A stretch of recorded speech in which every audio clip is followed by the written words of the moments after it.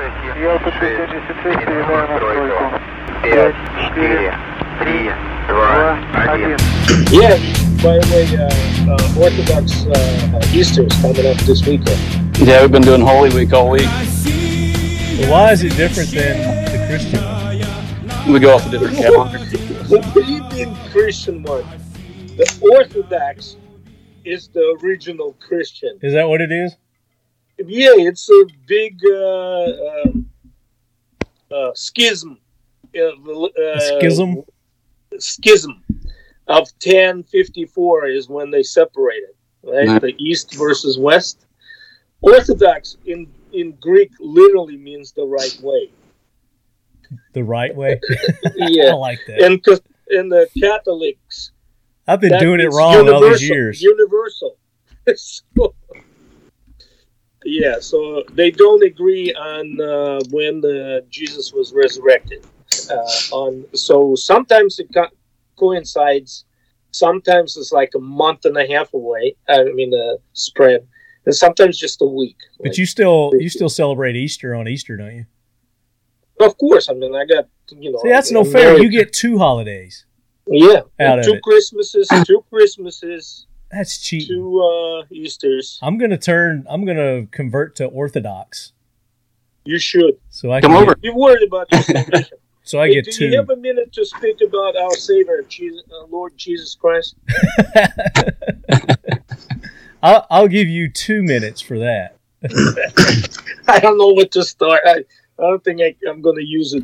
The 2 minutes properly. I don't even know what to start. We're going to spread the word of Jesus here on this episode of the AK Corner, and we're going to educate people on the East German AK. And I'm looking forward to this because I'm hoping that between James and Marco and Aura, I'm going to learn something. So what got me interested in this was a blog. And for those that are listening that haven't checked out Factory 47 yet, you're doing yourself a major disservice. You need to go check them out, factory47.com. They are the makers of our Talking Lead. Of course, you didn't do this one, but I had this special made for a course that we did. Everywhere I go with wearing those T-shirts that I got, everybody's like asking, especially that the Calumet Wolverine one. Where can I get one? Where can I get one?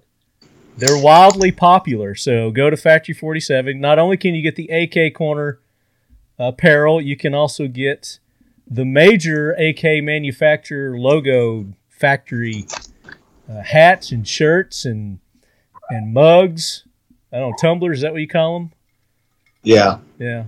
This is one for Mission First that I've got here, M18 Smoke. Yeah, that's pretty sweet. I've never seen that before.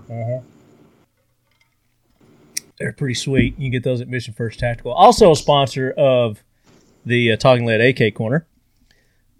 So listeners, go check out Factory 47. He also does a blog. And I don't know if you've got like a regular pattern that you're doing, or you just drop them whenever you feel like it. Yeah, I just kind of whenever. There's like 20 that are in various stages of completion that I haven't finished, so thanks for reminding me. There you go. And as I said, you can drop the AK Corner episodes on there too if you want to. Yeah, we need to do that. Feel free to do that. But James Bialzak is joining us, ladies and gentlemen. Thanks for having me. First time this year, season 5, that James has jumped on. This is our 3rd episode, and we're proud as punch to have him on. So thanks for joining us, James. Thanks for having me. Also, returning guest from last month, we've got our good buddy Marco Vorobiev join us. Marco, welcome in. Nice to be here again. Nice to be us.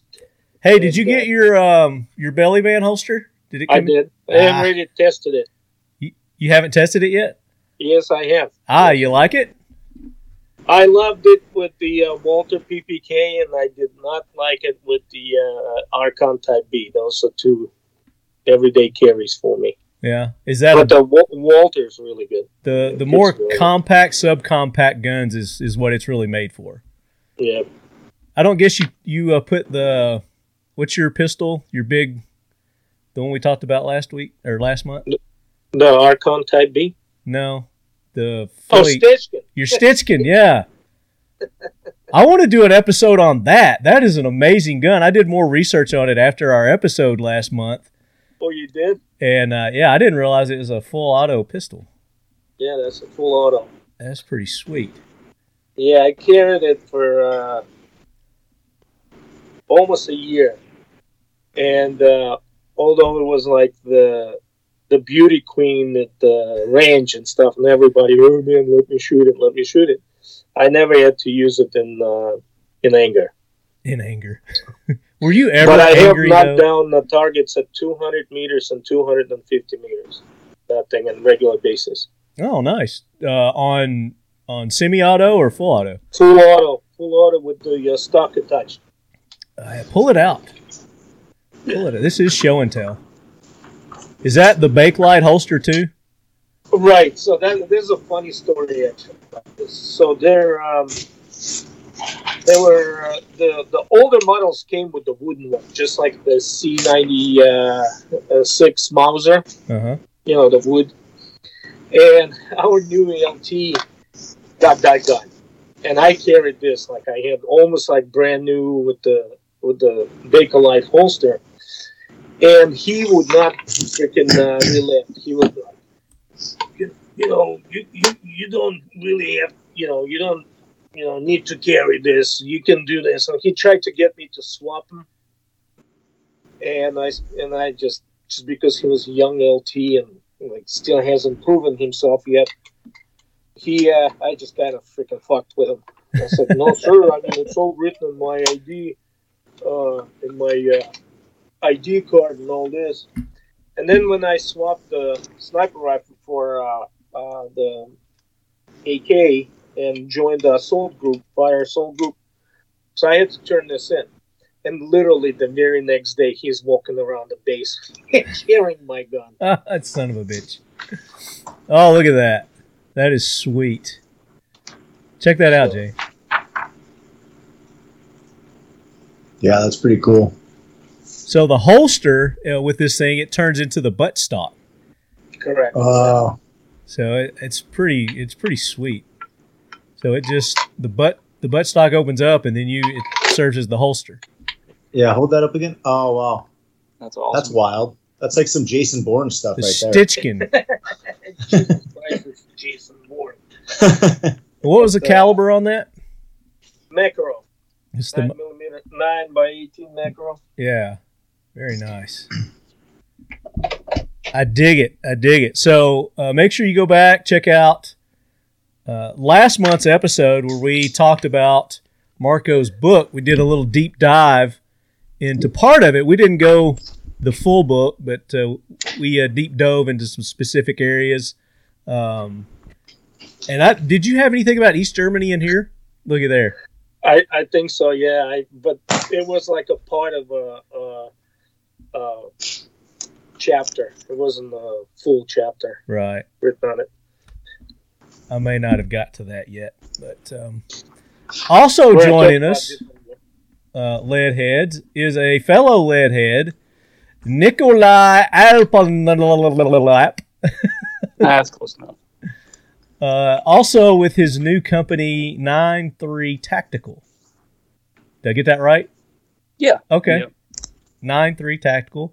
And tell our listeners about your new company. It's still in its infancy stages, trying to figure some stuff out. But right now, I'm just kind of focusing on making some custom patches here and there. I got a few to give away this episode. Hold them up. Got your Talking Lead AK corner. I like it. Got black and tan. Black and tan. That's the way I like my drinks. Yeah. I was And working my on women. a gray one here a little bit ago, and then my machine decided to eat it. So Oh, that I might gray. have that to post up here a little bit later. Gray would look good. So, yeah, so he mentioned the giveaways for this episode. We're going to be giving away a couple of those patches.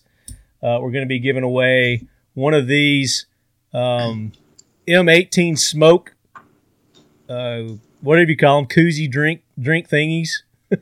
Thermos. Thermos, thank you. to one of you lucky lead heads from Mission First Tactical. We gave away a belly band last episode, and Marco got one too. And James, do we want to give away anything from Factory 47? Yeah, let's. Do we want to do an East German logo? Yeah, I was gonna say it's the German one, right? We should do like a German tumbler and I don't know, shirt. Okay, I dig that. Yeah. Maybe two. You want to do like to the same person or two different people? Let's spread the love. All right, spread the love. Let's split it up. Let's reward everybody as much as we can, because we got the best listeners here on the Talking Lead AK Corner. And I've got some suggestions from some of you listeners also, and we're going to read those a little bit later. So don't let me forget that, gentlemen. But this episode, this topic, we're going to be talking about the East German AK. And I think from the research that I've been doing on it, it seems to be one of the more solid, better produced AK-47s. And it was a licensed version. They actually got a license from Russia because they were pretty much run by Russia. East Germany was. Yeah. So maybe we should talk a little bit about how East Germany came to be. So after, was it World War II? You want to jump on that, Marco? Sure. So it's basically, although one would, think that, depending on which Allied force actually occupied a particular spot in Germany, and that's how they separated areas of responsibility between the Allies. But they have to realize, like, France had a controlled area that never even been in any kind of battle to capture it, right? So it was really between the U.S. and the Americans who actually had the gains, the territorial gains that they can claim and kind of occupy. And so not necessarily that's where they kind of came across on the Oder River or whatever, and they shook the hands and said, that's it, the war is over. But that's not the borders. The borders were renegotiated and moved back and forth at the time, with Berlin being also separated in East and West Berlin, with access given to it by the Russians or Soviets to the Allies, so they could go back and forth and through the Russian or Soviet-held territories. But anyway, the basic thing was this. There's two things in the way the East Germany was created. One of them is the anyone who was of any means, right, during the Nazis' regime, any kind of industrialists, any kind of business people, they all left, leaving the regular folk, the peasants, the workers, the ones that actually, had very little to do with the Nazi party. They were just worrying about feeding their families and so on and so on. So those kind of like, after the Soviets came in and they, actually, there's a lot of myths about the Soviet occupation, like 1 million women raped and shit. I mean, all of that is nonsense. Any kind of rapage, if it happened, it was punishable by immediate execution. Oh, wow. By the order of Zhukov. And so the Russians tried to, as they came in, they had their own Marshall's plan, so to speak, how they're going to run the occupied territories. And, they had some volunteers and stuff, and then people that they kind of volunteered or recruited to be the police force, to be the local government, so to speak, obviously with the overlords watching them and stuff. So that's basically how it all came. Also, another factor that played into the whole thing is what's so-called the reparations. And Russia demanded, I believe it was like $100 or 10 billion marks in gold. 10 billion Right. marks in so gold. the Allies proposed to give them some monetary thing, lump sum payment, and then they said, "Why don't you take controlling shares, right, in all the industries?" And to which Stalin said, "No, we'll just take it. We'll just take all of it." Right. So many of the factories, not all of it, but they took a lot. Yeah. They took a lot, like motorcycle factories and stuff. All of a sudden, the Russia starts producing what was that motorcycle? Zoomed Up or MZs or something like that. Copies in Russia. They stripped a lot of the factories down and sent the equipment, like the machines and mills and stuff, back to Russia. Even the breweries. So they send the brewing equipment back to Soviet Union and establish. I can see why a lot of the business people left East Germany. You got to realize, although it sounds to a normal person, a regular person, it sounds like it's a ridiculous thing, right? But you got to realize that the bigger part of the European Russia would lay in ruins. All right, 27 million people dead. The cities are destroyed. St. Petersburg, all these wonderful palaces and stuff, robbed to nothing and burned. Amber Room, right, is still floating somewhere. Nobody knows where, right? So priceless, artifacts, a piece of art, all of that has been looted by Germans, right? So you can see where the Soviets had a few questions as to so I watched a movie. What we get back. Yeah, I don't mean to interrupt you, but I watched a movie, and I don't know how accurate it is. A lot of these movies are glammed up, for the big screen. But Monument Men, did you ever watch that? Of course, and then you should also follow up by reading an article that just came out, and I forgot which newspaper, where the actual one surviving man, one of that team, was caught with some of the piece of art that he actually expropriated. Yeah. Here in the U.S. Oh, I don't doubt it. I don't doubt they took some of that gold too. If that was actually real. Who's been watching them? Nobody was watching over their shoulders. Yeah. And we greedy as a humans. We greedy by nature. Yeah, but was that so? The part where the mines, they said the Germans, they were looting and stealing artworks and just anything and everything that was of value, and they hit them in these mines. Was that real? Was that actual? Did they do that? Yes, it was. Yeah, in tunnels and mines. Yep.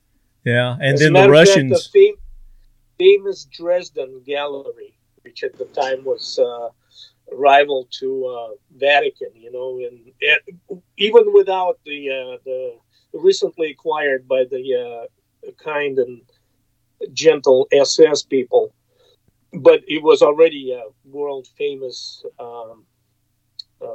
museum. Mm-hmm. And it happened almost like the same way as in that movie where the Americans actually blew up the entrance to a tunnel, and then they found all this stuff in there. And it's the same with the Russians. Russians opened up a tunnel. They went in, and it's like a Caravaggio was just floating. It was all flooded and stuff. It was just floating in the sewage and stuff. It was just a ridiculous thing. Yeah, it was. But what about the part about the Russians were going, the whole thing about this movie was, Americans being so... they're great and the Russians are evil.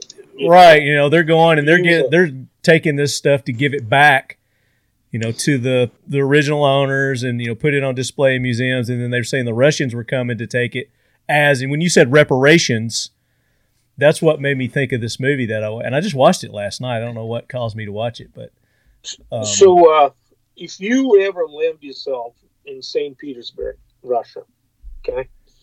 And St. Petersburg is... I would only go if you went with me, Marco. Well, of course. It's my city.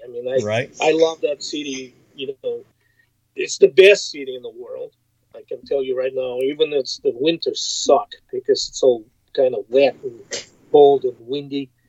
But it still is the most beautiful city in the world. There's nothing compares. Nothing I would love to go. even close. Mm-hmm. But anyway, so you go to, it was obviously the imperial seat, right? That's where Tsar was, and palaces and all these emperors and stuff. And as a result of it, St. Petersburg wind up with one of the largest art museums in the world, which is the Hermitage Museum, right? And it's located it's actually inside of what they call the Winter Palace. And I have like a personal story that ties me as like all my family and my roots to that, actually, to Winter Palace. Oh, yeah? But anyway, you got a little royal blood? Not in the way of not in the ways like I don't in any way related to any of the royal family or anything. No, my great grandfather actually served in the Tsar's own Light Guard signal battalion, and they were famous for during the Decabrist uprising in 1825. Yeah, there you go. They were the first unit that actually came in and occupied that palace to protect the Tsar from the officer revolt.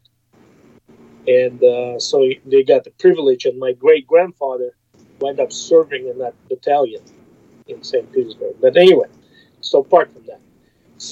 But I'm telling you, you got to do an autobiography, Marco. I don't know about that.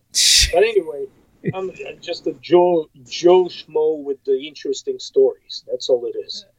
But anyway, maybe some people find it interesting and some not. So this is one palace. The summer palaces of each Tsar or Tsarina or whatever were on the outskirts of St. Pete, right?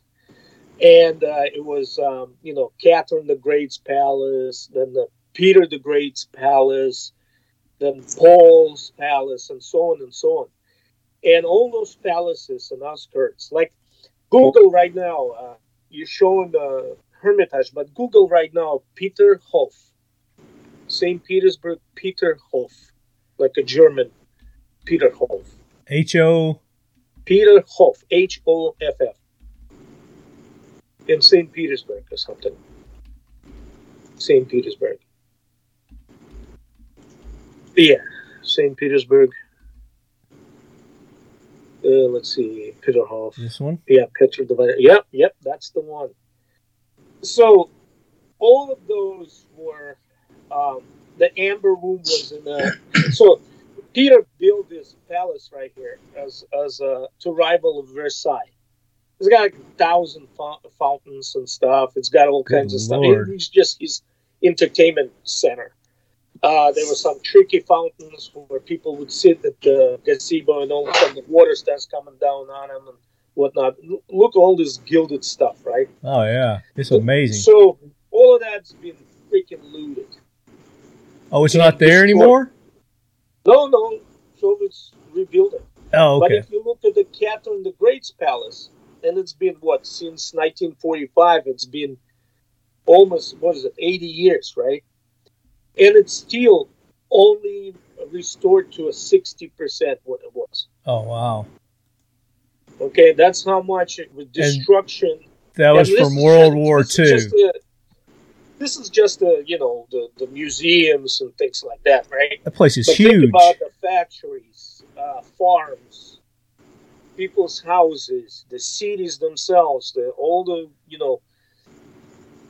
that's been a lot of them's been erased to ground. I mean, completely burned. See that church in the background there, in the upper corner, right there? Yeah.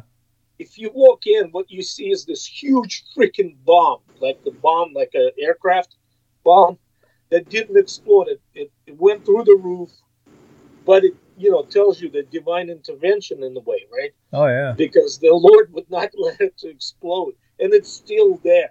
It's right there, right at the entrance. They left it there, huh?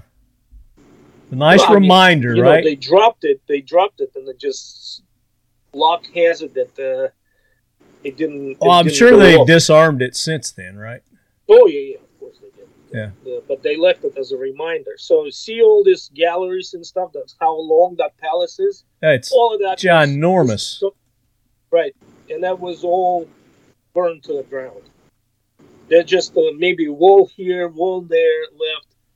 And if you go inside of this thing, so there's paintings, that paintings on the ceiling. Oh, you can see it right there, right in this that one picture, right there in the interior.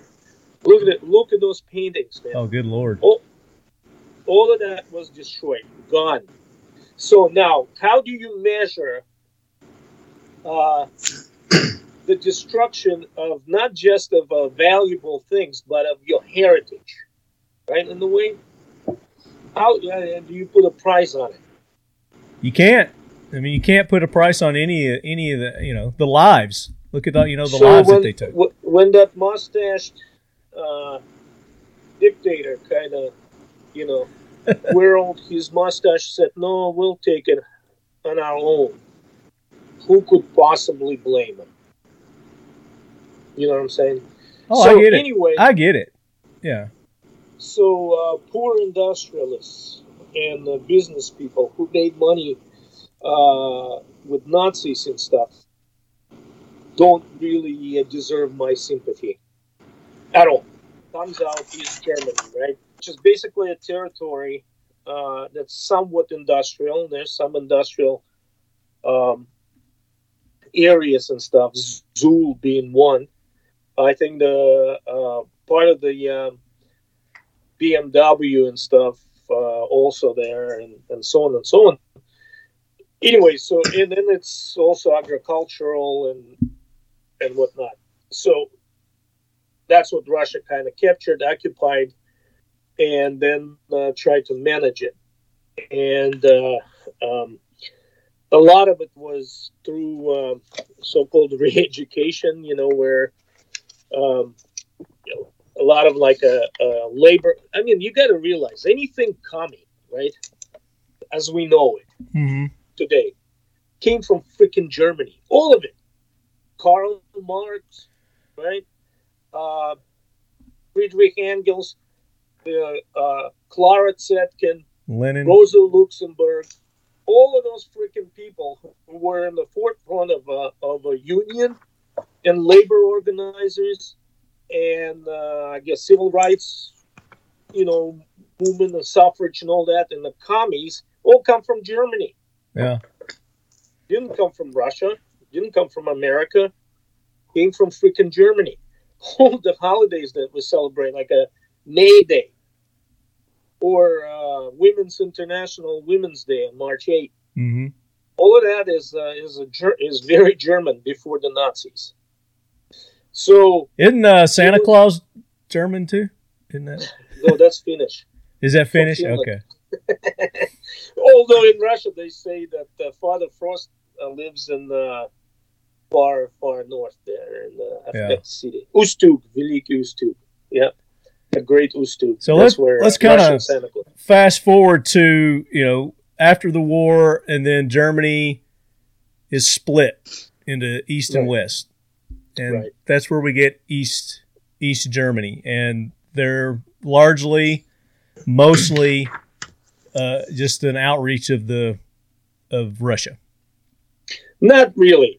None of those countries were like outreach of Russia. I mean, all the countries that were part of the socialist camp, so to speak, were ethnically, culturally diverse, really diverse.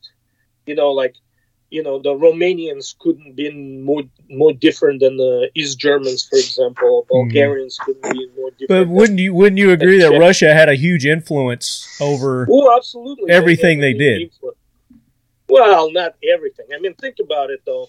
Like East Germany, if Russia produced their own cars per se, right? So it was Lada, Moscovich, Volga, and all those gas, whatever.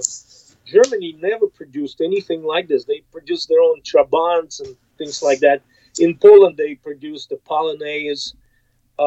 In other countries, we're kind of arguing semantics right now. So just for the larger picture, Russia had a huge influence on East Germany Correct. Yeah, and I think what happened there was yes, you had West Germany was basically NATO allies, right? They kind of went ally, and then East Germany stayed with the communist side. So that made them kind of the battleground of the Cold War. Yeah. So you had NATO, which West, and then you had Warsaw Pact, which was East.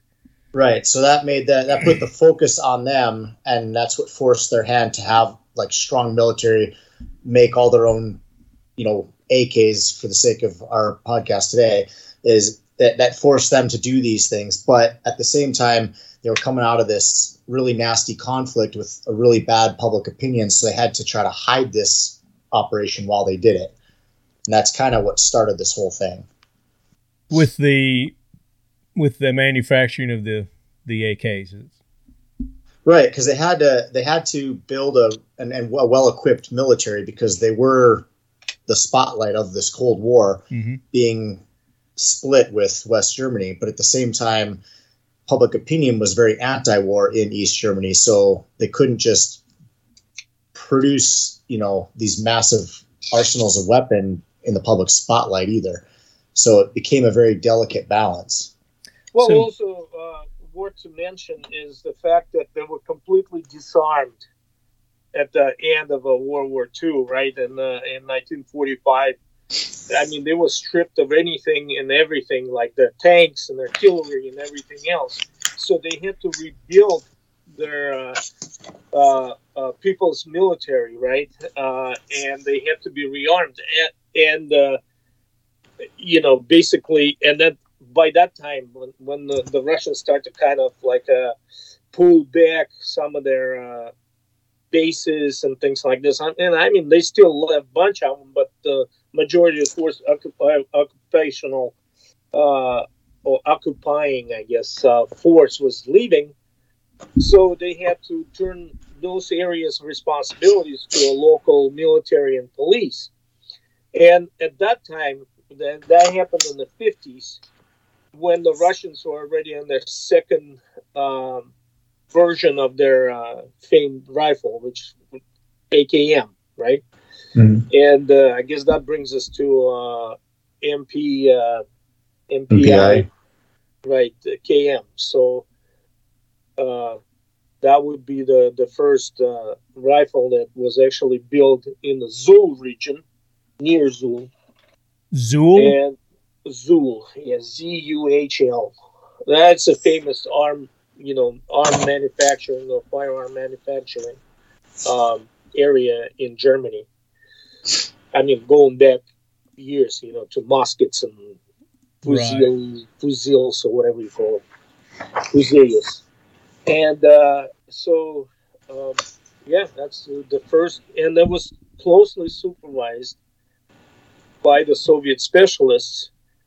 That's why it came out that good. So, and then, so you take the German manufacturing culture, which usually equates to some sort of elevated quality, and then and then close supervision of the Soviets, so make sure that the tolerance is kept and there's no change to design. And that's why, that's how East Germans came up with the one of the better variants, or copies rather. And would you say it was AK? It was better or the same, or by proxy, right? Oh no, by postulate, I guess. Copy could never be better than the original, but it can come very, very close. So if you had to pick out a Bulgarian,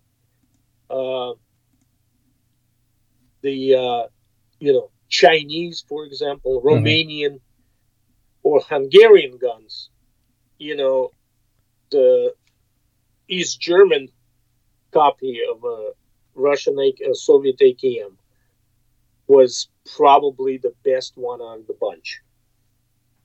That from all the research that I've done, that's kind of what I've gathered, is that it was a really well done licensed version of the Soviet AKM, with just slight differences here in the furniture, mainly being the. Well, I mean, I can let's do a little Jeopardy question, I guess, or whatever. Okay. Question. Why is that? Why did they go with plastic stock, plastic furniture? Why did Germans do that? I'm going to assume that resources, that's what they had readily available. Well, because they don't have freaking birches like Russians have. And all of the furniture, all the laminate furniture on the Russian AK rifles, SVD rifle, to a certain extent in some of the newer SKSs, were all birch plywood or birch laminate. And so Germany can't really brag about their wonderful birch forests like the Russians can. Right. So they put these little, I don't know what you would call those. What do they call those? Bumps, bumps. Yeah. Pebble stock. The measles. Yeah. They gave their stock the measles. It's all about the traction and stuff. So. Yeah, I assume that's just because that plastic is gets slippery, and that was to give it some grip. Now the grip itself, they did a little texturing there on it. The forend, they did use wood for the lower part for the handguard because they found that plastic would melt, so they did go to the wood for the handguard. And then the gas tube is I don't know if that's Bakelite or what kind of plastic. No, it's not a Bakelite. It's some kind of plastic. I'm not even sure if it's like a glass field or anything like that, but it's just some heat resistant. Yeah. Do you have anything plastic about that in your blog, James? Not specifically on the furniture, but to go back kind of on the quality a little bit, I did talk about it a little bit in the blog, but in my research, they basically didn't come out the chute swinging with great quality. They had their issues too, just like everybody else. Right. And what they ended up doing was implementing a policy in their factories where workers would be fined or docked pay equivalent to, parts production malfunctions. And so that cleaned up their quality pretty quickly. They also implemented their inspection stamp around that time. And so what you started to see was that K3 in the oval, and they had other inspection stamps as well, but mostly what those signified was that this rifle was fit for service at that time. So they had basically a whole tracking system through the factory on not just parts, but also full production. And so when they kind of implemented those changes, their whole manufacturing process quality changed essentially. And from that point on, we started to see the rifles that are kind of synonymous with today being high quality rifles, but it didn't come out that way in the very beginning. They kind of quickly cleaned that up with those changes. Funny, because that particular practice of duck and pay for not producing the quality or per spec componentry and stuff, or the whole product, is actually the Soviet practice. Yeah, and I personally I love that. When I was reading that in my research on German AKs, I thought that was just absolutely gold. I couldn't imagine if we implemented some of that in America today where we would be. But anyways, that was something I really admired and I thought was pretty cool about the story of the German AKs. Right. But an interesting thing, if we can, I don't know if we still want to stay on the 7.62 gun. Well, yeah, let's start. Yeah, we'll flip here and a little kind of do a natural progression there. So we're still talking about the 7.62 right now. Right. Okay. All right. So real quick, I actually just found it here in this book. If you guys are, for the AK fans out there, there's a book called The Grim Reaper by Frank Iannamico. It's pretty expensive. It's out of print, but this book is like absolute gold. And it says right here that the production increase was 53% when they implemented those changes in their factories in Germany.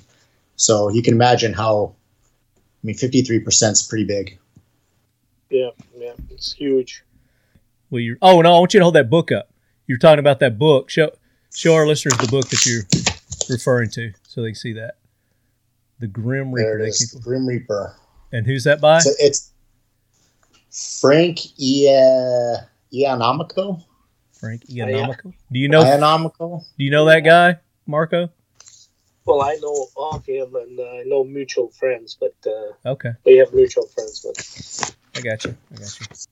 So, I mean, just like the Soviet AK, the German AK went through, different stages of maturation. It matured. It got better, and then of course, the 545 comes out. well, I mean, okay, so when the Soviets went to the AKM model, right? Yeah. Which, by the way, AKM, as we know, which is AKM for modernized. Modernized. Yeah, modernized. Yep.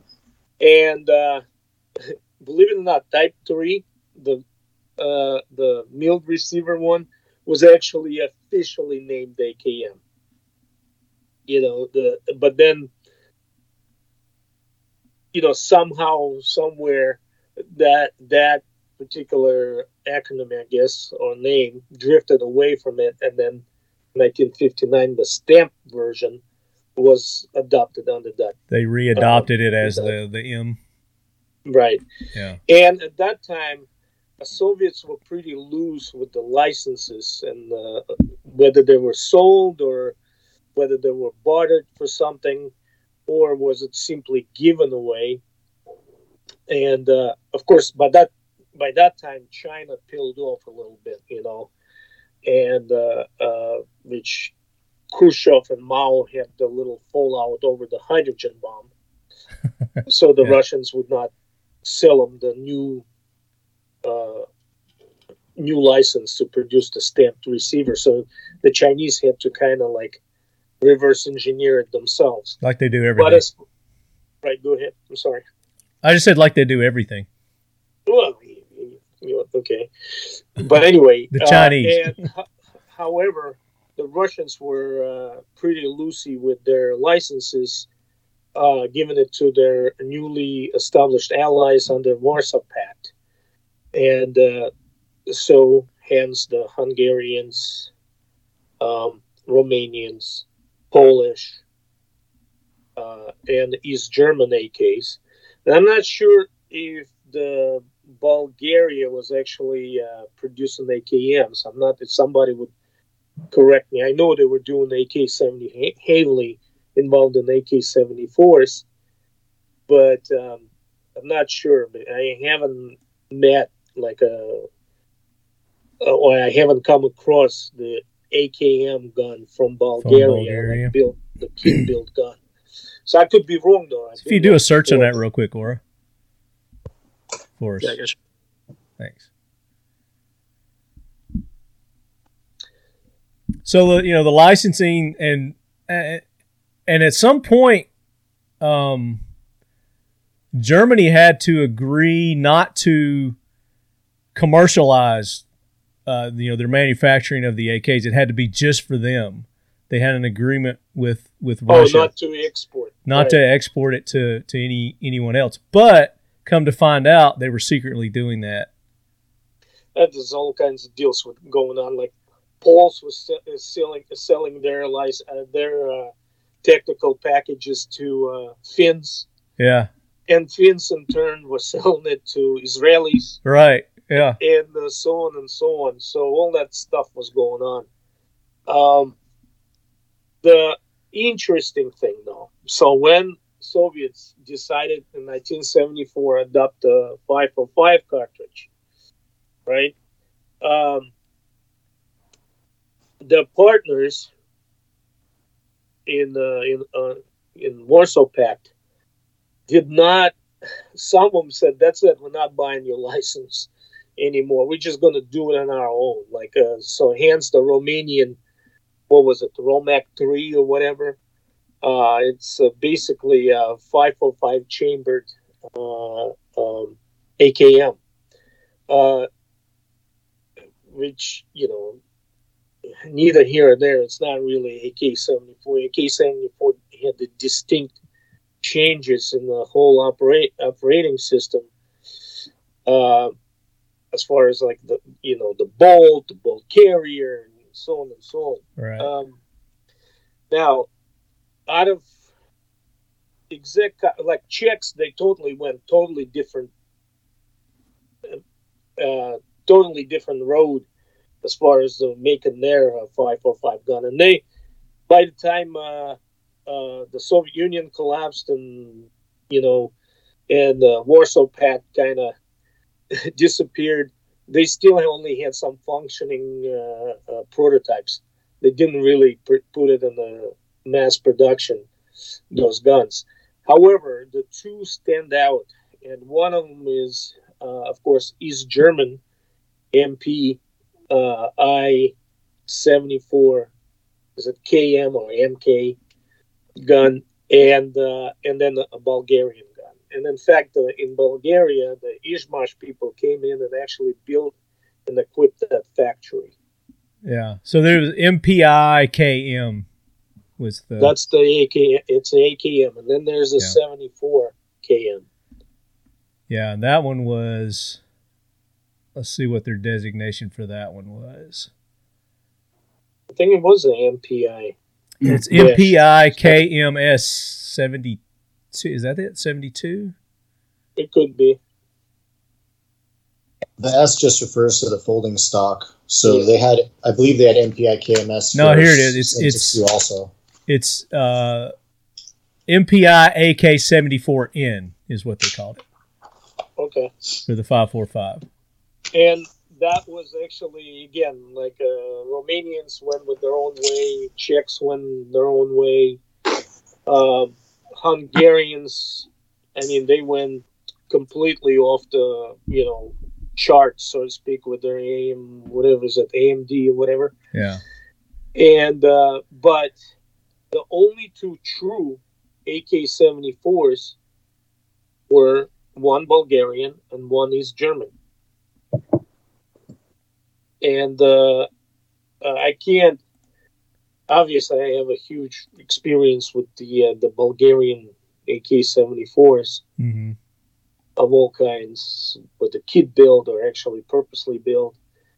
I have a machine gun now, it's built in Bulgaria, meaning select fire. But as far as the 74. East German 74. I held it in my hand for about, 5-7 minutes the most, but I don't have the practical experience with it.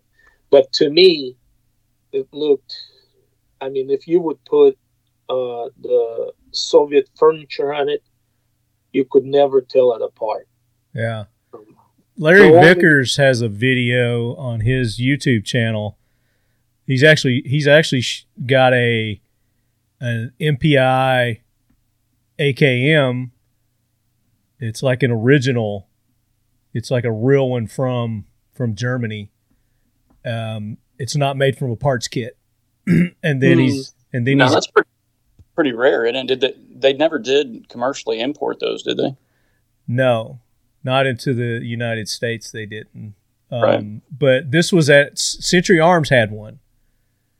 He got a tour of the Century Arms factory, and it was sitting in the back on a crate, in the factory at Century Arms, and he saw it. So I guess it's Century. It's not his. It's Century Arms. But he's got a video where he's shooting that. I'll see if I can pull it up while you guys are talking here. So it did have the plastic handguard, probably with the heat shield. Which one are you showing there, Marco? Is that the 74? Let's see. Oops, shit. What did I just do? Gosh, Desket. You just showed us your dick pics. Uh-oh. Those are not in existence. But, so very nice. And I'm not sure if it was painted or it was blued. That's the only thing that I. So they did both on those, and I don't know on the 74 specifically, but on the regular AKs, they started out with painted and they switched to blued later, or maybe I have that backwards. But they did have both variants of finish at some point. And then on that 74, I have one of those that's cut that hasn't been rebuilt yet, but I've got the stubs and everything, and the rivet work on it is just like you say. It's indistinguishable from, you can put it next to a Russian parts kit and examine the rivet work and everything, and it's very obvious the quality is pretty on par with each other. Like you said, just the furniture is the big difference. Yeah, and that's what I could kind of ascertain from holding that gun and going and like contemplating, going, should I buy it? Should I buy it? Or should I be like this weird freaking purist and just not buy it? And in retrospect, I should have freaking just made the prudent decision and bought it. But anyway, it also kind of marks the entry of that crotch wire folder, the side folder. Mm-hmm. And so that's kind of basically it's essentially the same gun. It's just one of them's got the plastic stock and the other one's got the crotch folder, you know. Yeah. So the crutch folder is a cool thing to talk about too, because right before they came out with the wire crutch, they came out with the little Timmy's crutch. But they didn't go into production with it. So it was eventually sold to Egypt, and then we got the Mahdi crutch. So it's really unique because those Mahdi crutch kits came for sale about 10 years ago and were wildly popular. Yeah. But it was actually a German manufacturer. Most of those Mahdi crutches were actually probably produced by the Germans.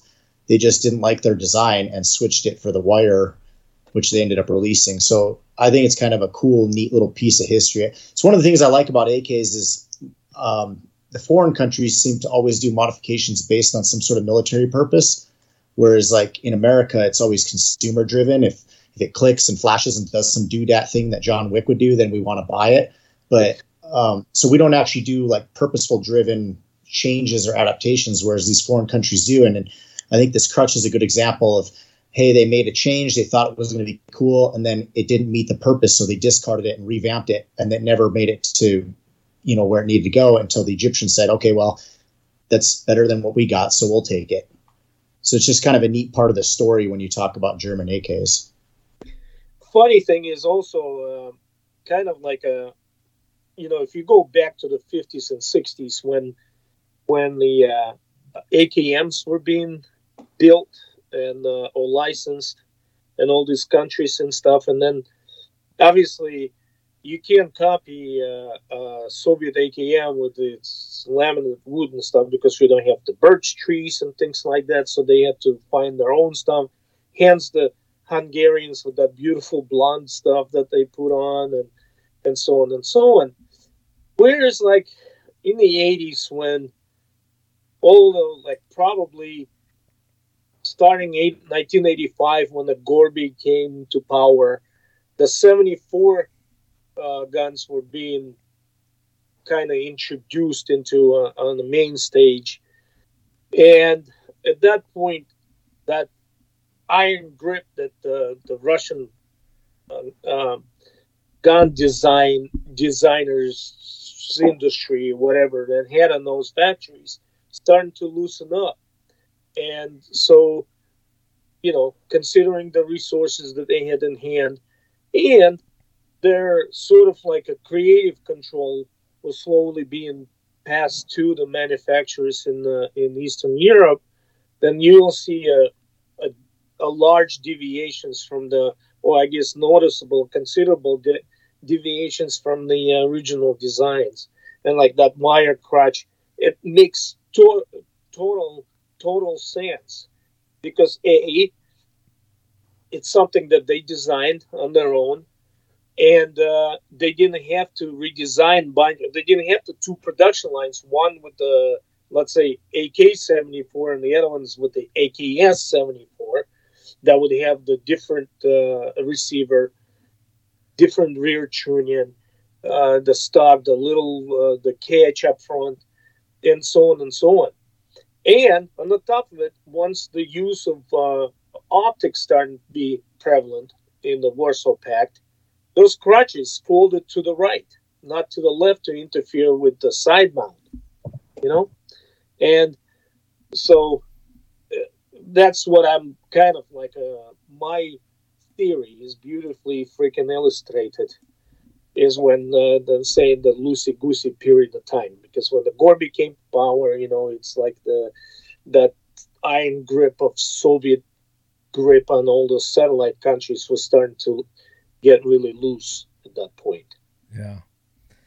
So when they did the, I mentioned earlier that they negotiated and they couldn't export. That was with the 74 that they made that agreement. That's how they got the licensing to be able to do the 74, and there was none legally exported here to the United States, but we did get some parts kits. And I think that's probably where in the United States that the German AK got a kind of a bad reputation, because you see some people say they're shitty, some people say they're great. It's just the people they built those part kits did a shitty job building them.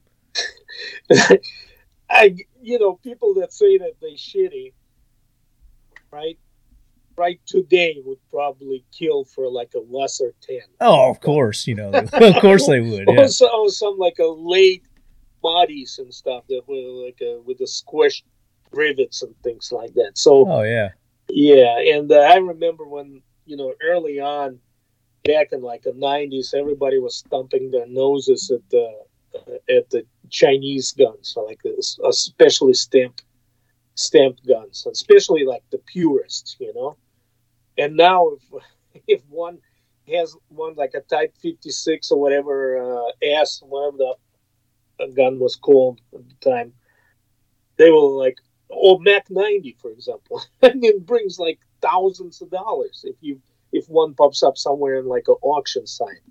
That goes back to what I was saying earlier, though, about like pop culture in the United States. I mean, movies here drive what people will buy.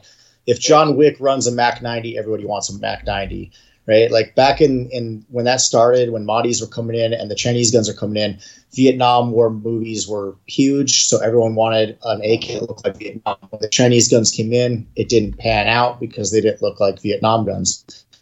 So now it's like everyone would love to have a plastic Chinese gun because it's weird, it's different, it's got story, it's got soul, it's a unique adaptation on the AK.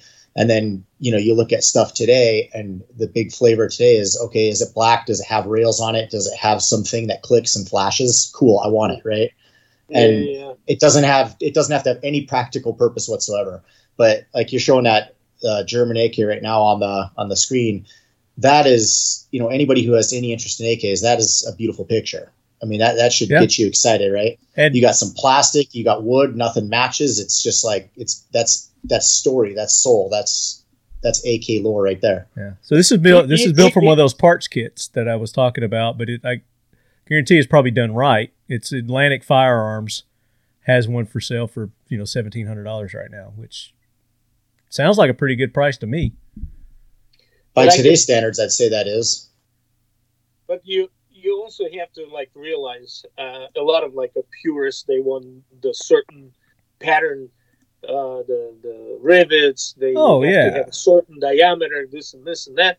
But I'm telling you right now, like infantry unit in Soviet Union, especially fighting unit, the ones like where we were stationed at the separate 860th separate regiment, motorized infantry regiment.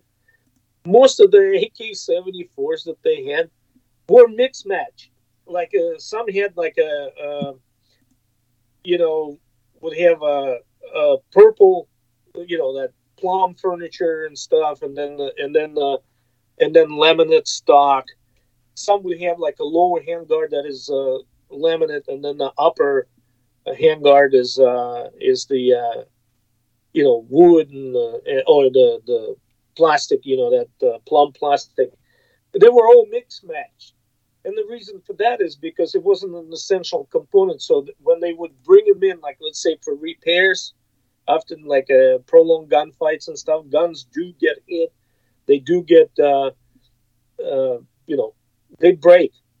And they bring them to armorer.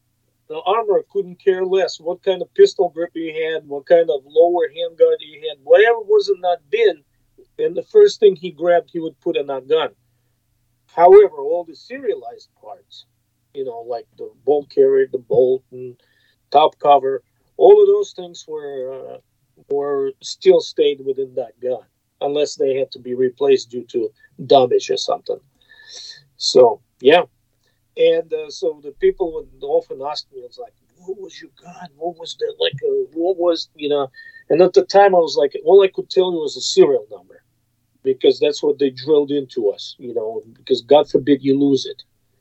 And that was your ass. but other than that, it's like, other than that, And I think that's probably the same in any of the military countries that operate with that platform, because at the end of the day, I mean, those couple components you just named, like the barrel and the bolt and whatnot, those are all interfaced to each other. But outside of that, like you said, functionally, none of the other stuff matters. And so you see a lot of that you see those pictures like in Africa and different places. They got all kinds of weird stuff on. I mean, whatever works, right? It's just to keep your hand from baking to the barrel, Right.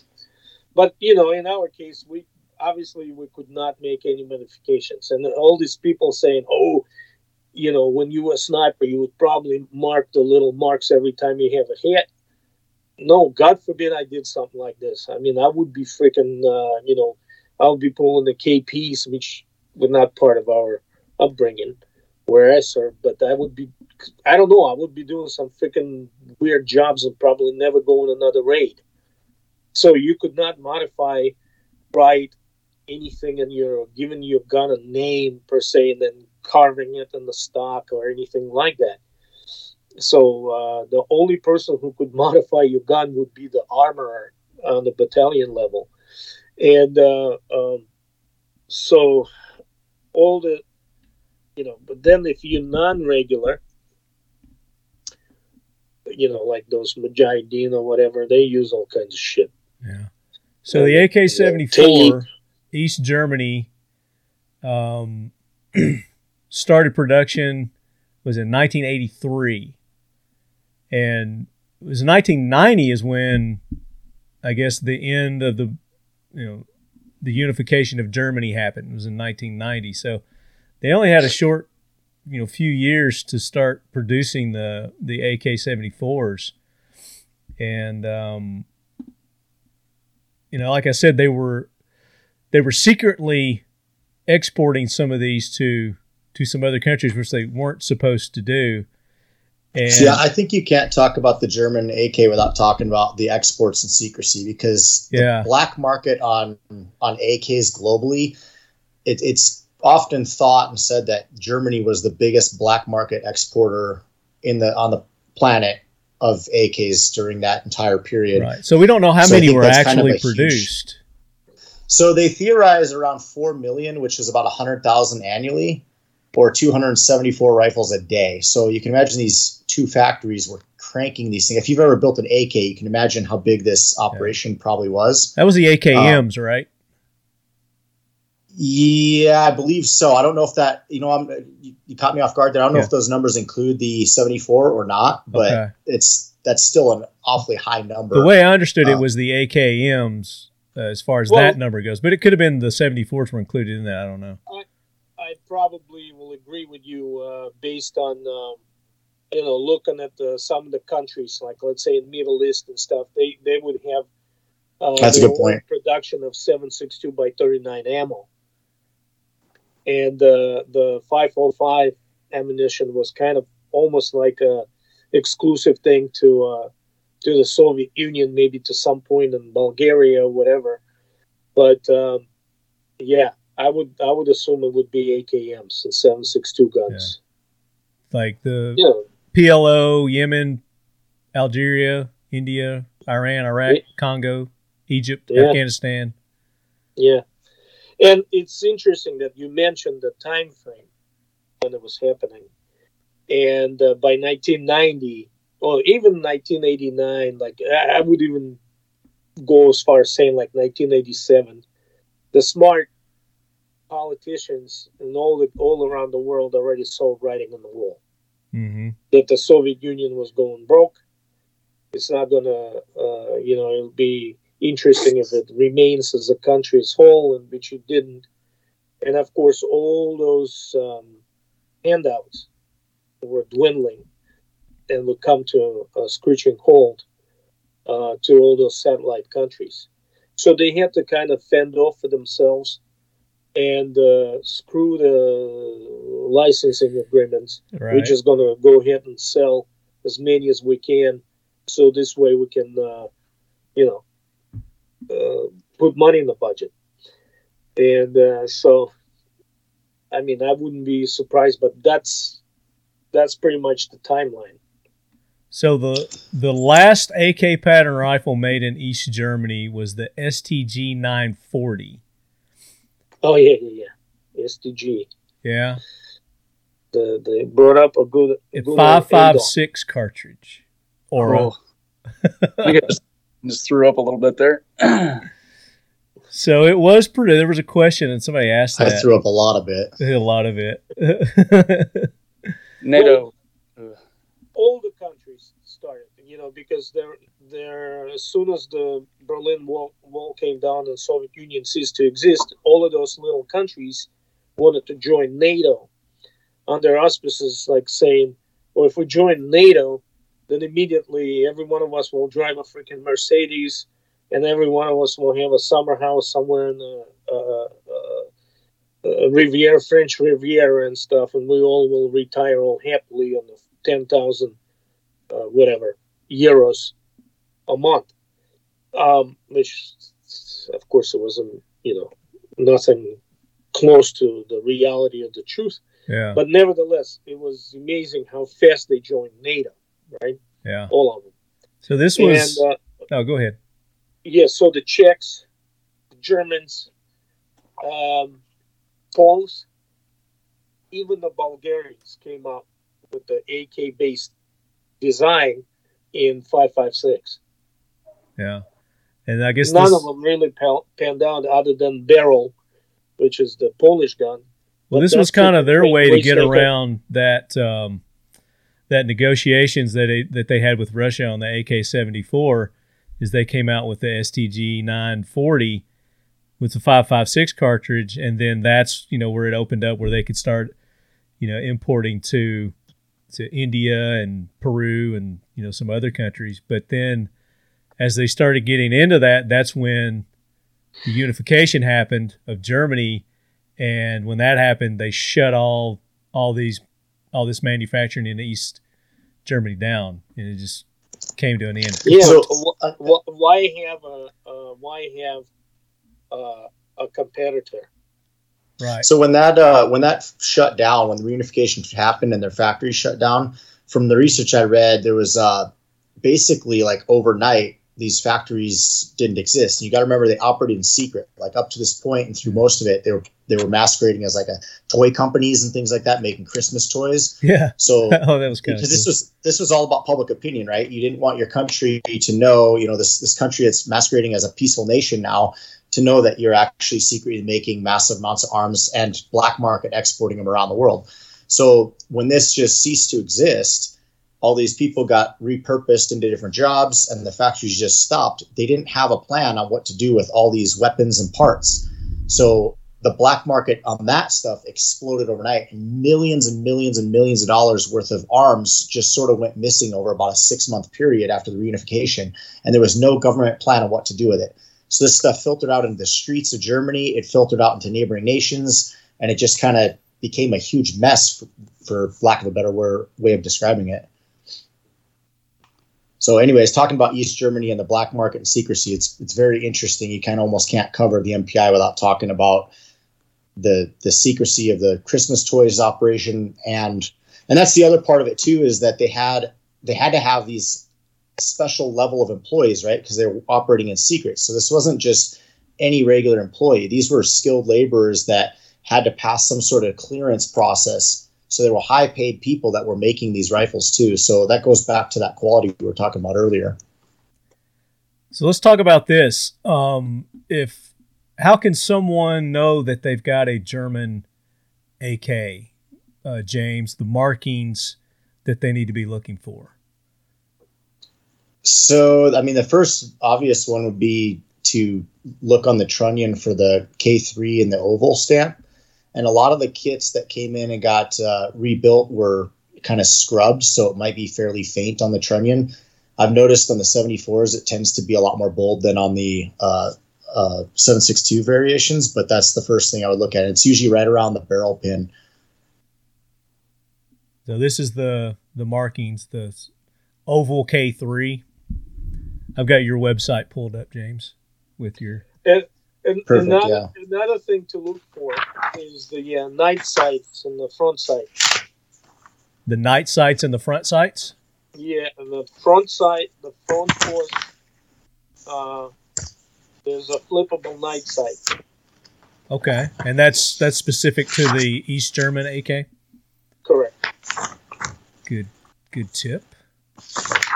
What else is there? Is there anything else? And I know that they had markings in more than one place. So they had other proof marks for like inspection stamps. They had like a lot of proof marks.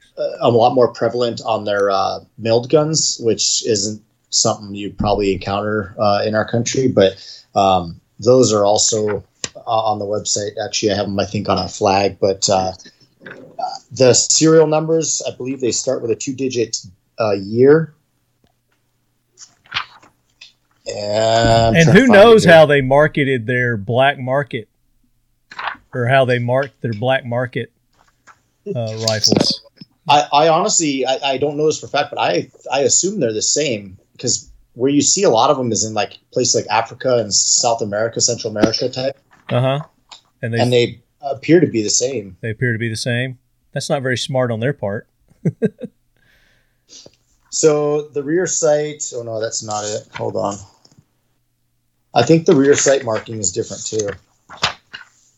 Okay, while you're looking that up, let's go to our listener questions now. I think this will probably wrap up any loose ends that maybe we missed. Of course, here's one from your buddy Aura, and Aura. I said his name was Nikolai earlier. I can't help but call you Aura because that's how I know you. All good. Your good buddy P-Man. Were the East German AKs chambered in 5.56? This one's for Nikolai benefit. And of course, we know you hate the 5.56, so that was a fact. Good old Pierce busting your chops. He's been waiting on that. Oh yeah, he'd be mad if I didn't read it, so I had to read it. Rear sight mark is an N. Go ahead. What? You got a picture of it? Can you hold it up? I don't. I have a picture of it. I do not have a picture of it handy. I apologize. Let's see. Brett Badal. Were these basic AKM type, or did they make any modifications to the basic design? I think we kind of covered that, didn't we, already?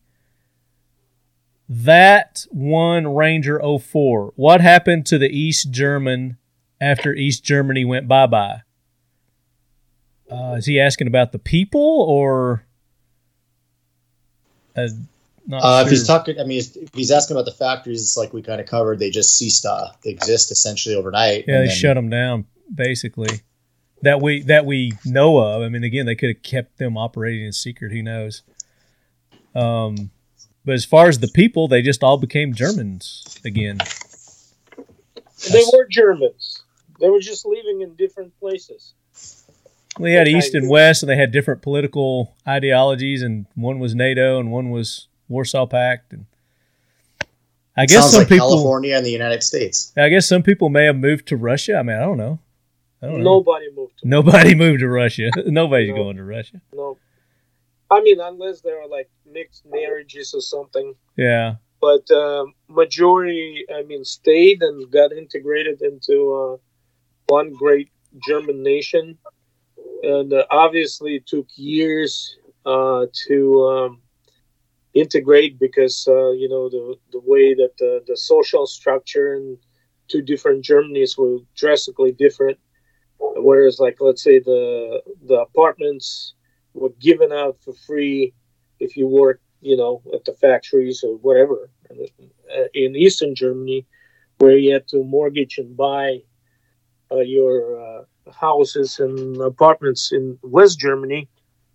And things like that. Of course, a lot of people relocated as soon as they were able to leave East Germany to go to West to seek a fame and fortune. Some of them came back, and it took years for East Germany fully integrate into the. But that's why they put that Berlin Wall up, is so that people wouldn't leave East Germany. They put landmines up, and it was, I don't know, not familiar with the reasoning behind it, but I think it was, because the wall did not just go across the entire freaking span of Germany. It was just in Berlin. Yeah. And the reason for that is because, Allies wanted the part of the Berlin, like as occupying force. So before they could, how do you separate? How do you separate the so-called capitalist society versus the socialist society and not intermingle? So they had to build a wall. So the corporate in building the wall wasn't just the Soviet Union; it was both, right? Because the Allies did not want any kind of commie ideology coming across. Mm-hmm. Neither did the Soviets wanted any kind of capitalist ideology coming across. So they built a wall, and it was only in Berlin.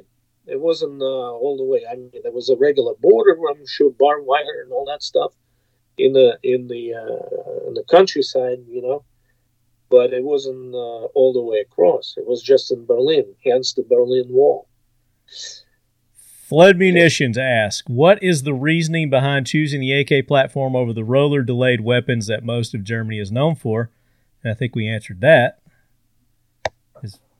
Because it doesn't freaking work, that's why. Well, they were influenced by Russia. No, I mean, I'm talking about the roller stuff. I mean, it's great police guns, but you put it in the trench and stuff somewhere in the dirt and the mud. I mean, just look at the pictures from Ukraine. That's your modern war right there.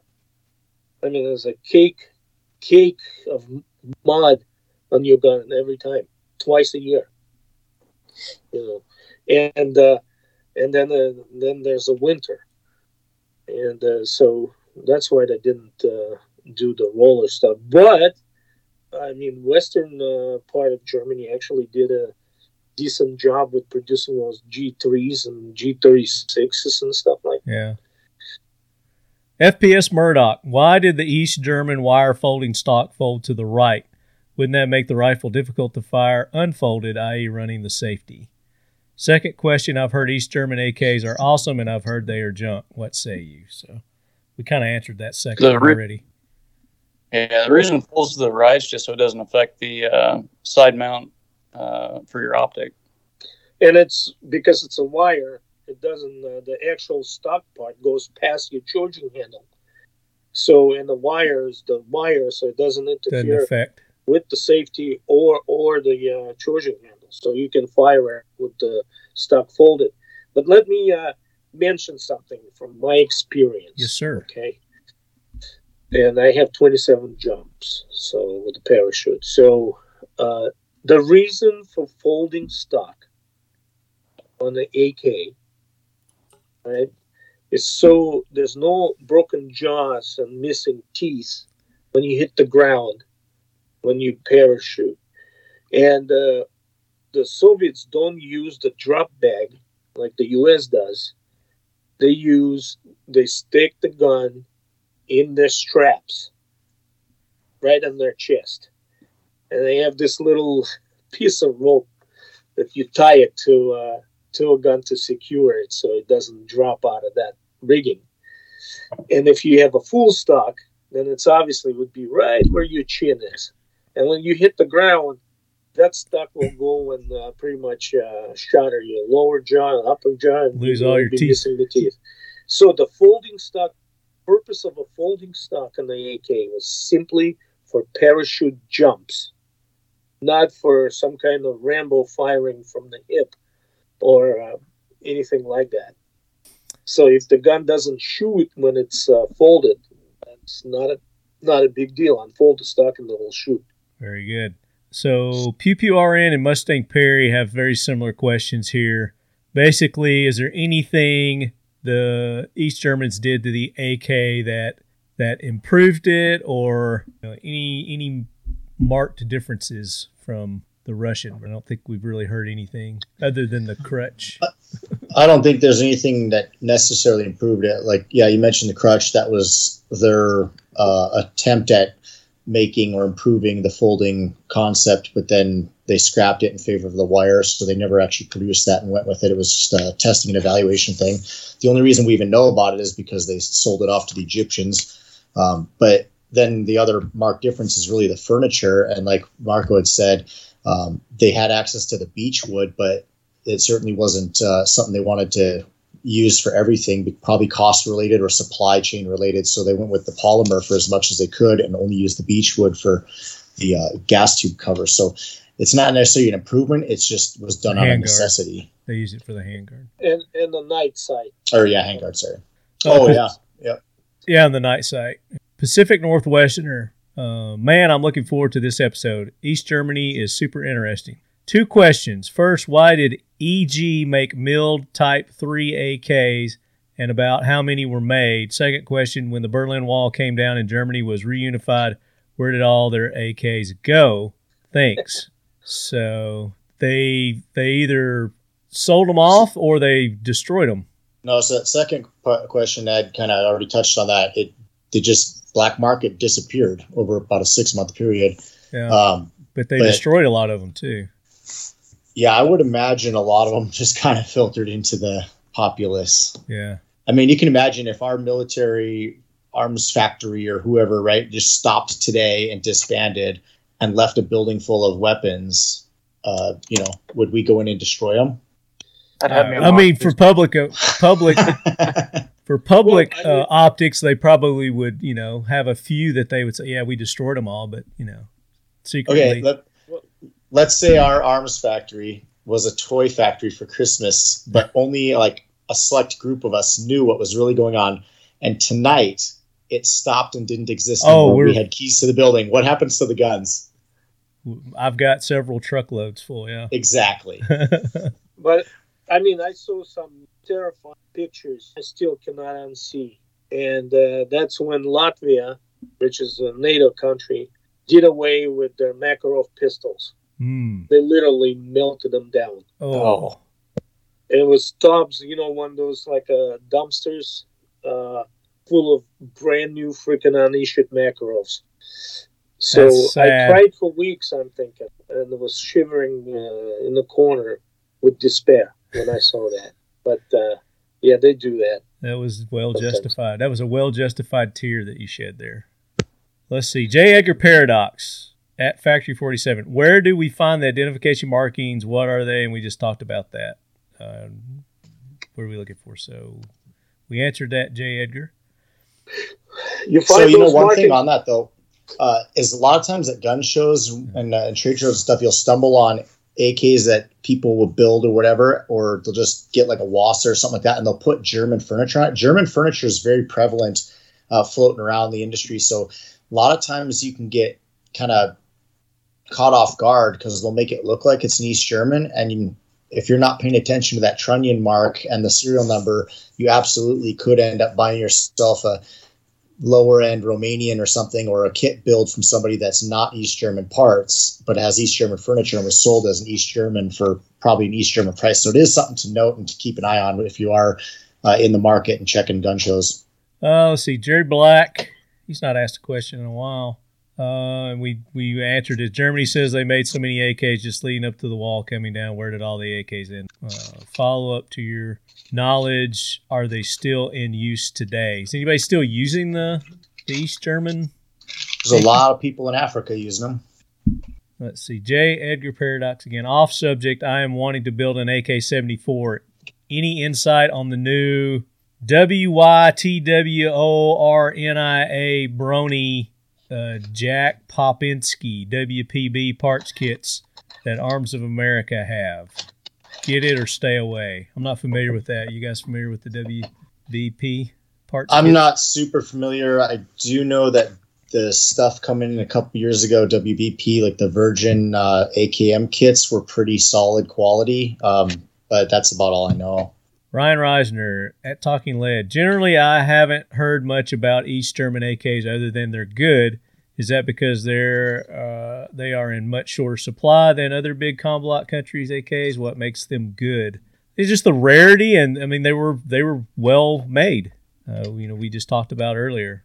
They were well supervised by the Russians, and schooled on how to make them. And as Marco said, they were probably one of the better made licensed AKs. But they're very sought after because they're rare in America. B. Hurst, can you refresh on how East Germany got the tooling, and was it approved or stolen? We covered that. They were licensed. ESOM87, I just saw the 9.3 tactical AK corner patches. Those are amazing, and I've got to have one to represent my favorite podcast. So, Nikolai, Aura, how can people get these patches? Well, right now, the only way you can get the patch this specific patch is by listening and taking part in the Participate, listen, and win to the AK Corner? Yeah, so I think out of the couple that I'm giving away, we'll give him one for sure. Okay. Just message me and let me know. You can find me on Instagram and let me know whether you want the black or the tan, and we'll pop that one in the mail for you. So there you go, ESOM87. You win one of those patches. Email me, talkinglead@gmail.com. Let me know what you won, and I'll forward it on to Nikolai. I want to call you Aura. Either way. Shep Guns. Well, Yep, go ahead. I was going to ask Nikolai how he would prefer to be called. Oh, it matters not. I'm calling him Aura because that's what I call him. I'm not going to say your last name because it's just Abplanap. Is that right? Abplanalp, yeah. Abplanalp. Not too terrible many of us running around. So. How did you come up with 9.3 tactical? So, all the guys I've talked to that have been in the military and everything, you end up fighting in the trenches for the guy to your left and to your right? So the 9 and the 3 is the left and the right on the clock. Just like, you look 12 o'clock, 3 o'clock, 9 o'clock. Interesting. I like that. It's about the camaraderie for, the guy. Okay, that's super cool, honestly. I didn't. Yeah, that is good. That's good. Badass. You get mad props for that one. Thanks. I dig it. Shep Guns, where did K3 rank in the makers of AKs? What weapons were made?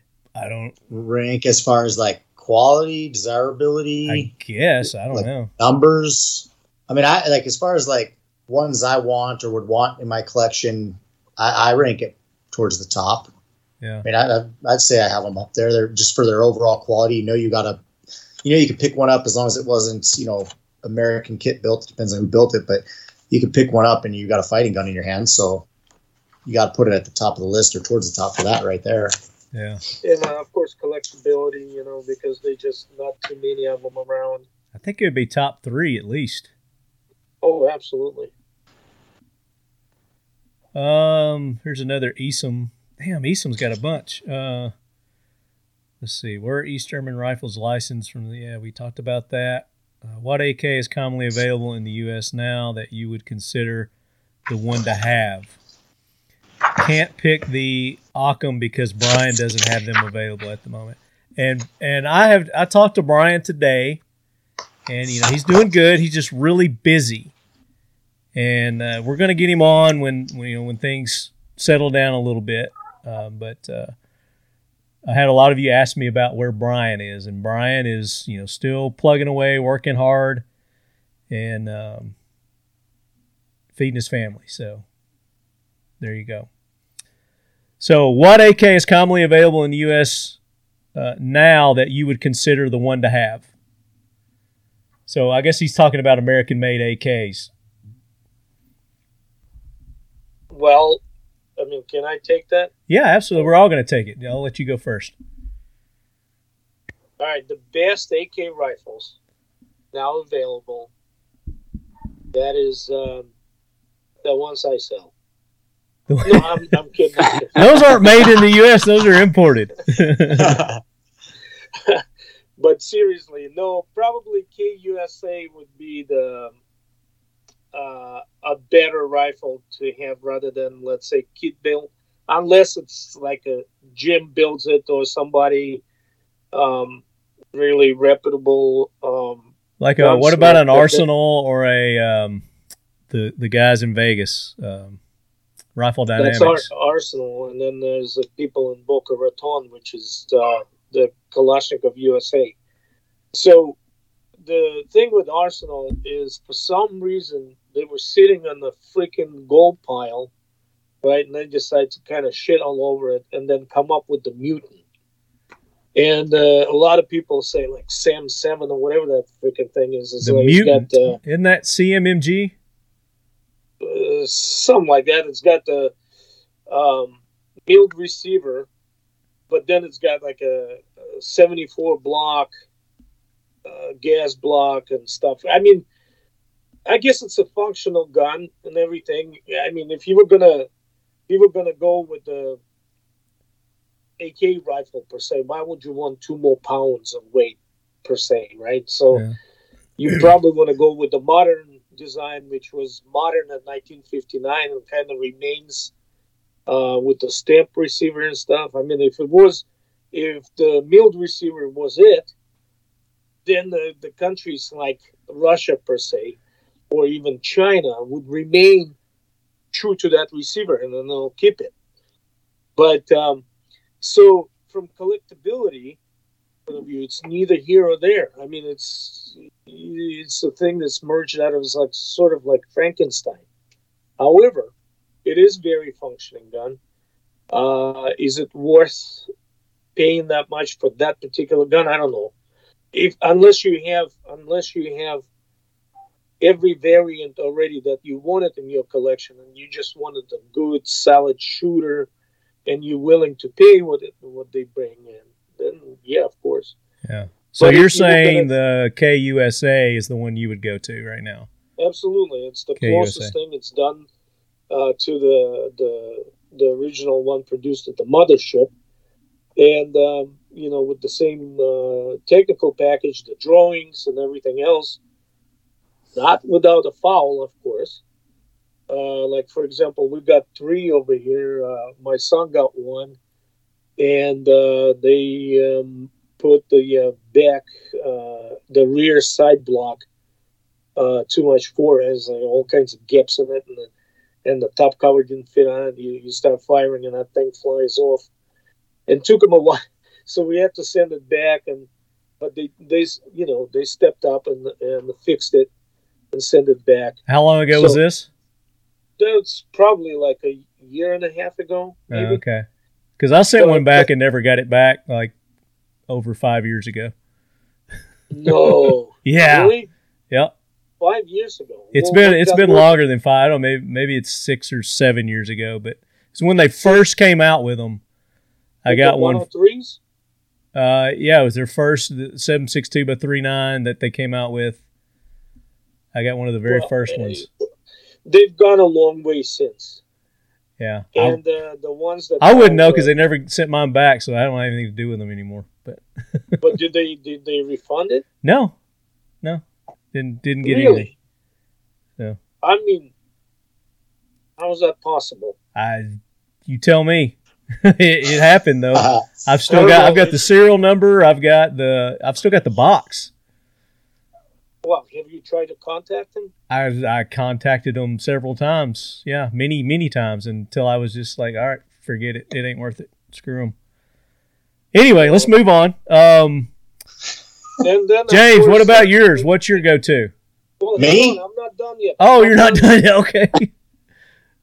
So if you only have a little bit of money, let's say about $800 or something, mm-hmm. then probably the best bet would be to spend it on buying like Pioneer Arms Polish gun. And the reason for that is not because like I'm somehow affiliated with it, but because that factory, that I've been there, by the way. You have been. It's impressive. Right? Yeah, I've done a tour of their factory. Well, they've been building this gun since 60s. Okay, so if there's a factory that has an expertise in building the basic AKM rifle, that would be that factory. Out of the ones that already moved on and building something different. Yeah. So if you have somebody, and I'm not going to drop any names or anything. Not name dropping. Here, they building AKMs on whatever the receivers that they maybe their own or no duck spot or something like that, and they're building the AKs here. You got to realize their expertise span is like what 4 or 5 years, maybe the most. And I'm maybe talking about the mass production. I'm talking about mass production. Century. They've been making them for a while. Yeah, but again, they went with the Mutant. Century? Wait, yeah. Their first RSA rifles. They even had the side mounts. Those were horrible, but I mean they've since honed and improved, and same thing with PSA. Well, like I said, I'm not going to drop any names, but I'm saying so. My top guns would be KUSA, Polish Pioneer Arms, then Arsenal. Those three that I would. No Rifle Dynamics. No, none at all. Oh, okay. Well, it's a kid-built guns, right? I think most of theirs are, yeah. I mean, good guns. They produce them, but it's like they've got somebody doing the receivers. It's not like a production line that would actually build them. Yeah, I don't know how they do it. You know what I mean? Yeah. No, I mean I'm happy with the Rifle Dynamics. Their products is really good. So what's the name of your company again, Marco? Oh, mine? Yeah. AppTech. Spell it. Applied Technologies. Okay. APP. And that's who's importing the Polish. Distributing. Does that have a cool story, like having a comrade on your right and your left and supporting each other or anything like that? No, I don't. Oh, darn. Nikolai's got that one. He's got that one sewed up. It feels like every time I turn around, there's like 5 daggers in my back. I think you should send me one of your distributed Polish rifles, Marco. Well, you know who you got to call, right? Call you. You're the man. You hold all the rights. All right, James.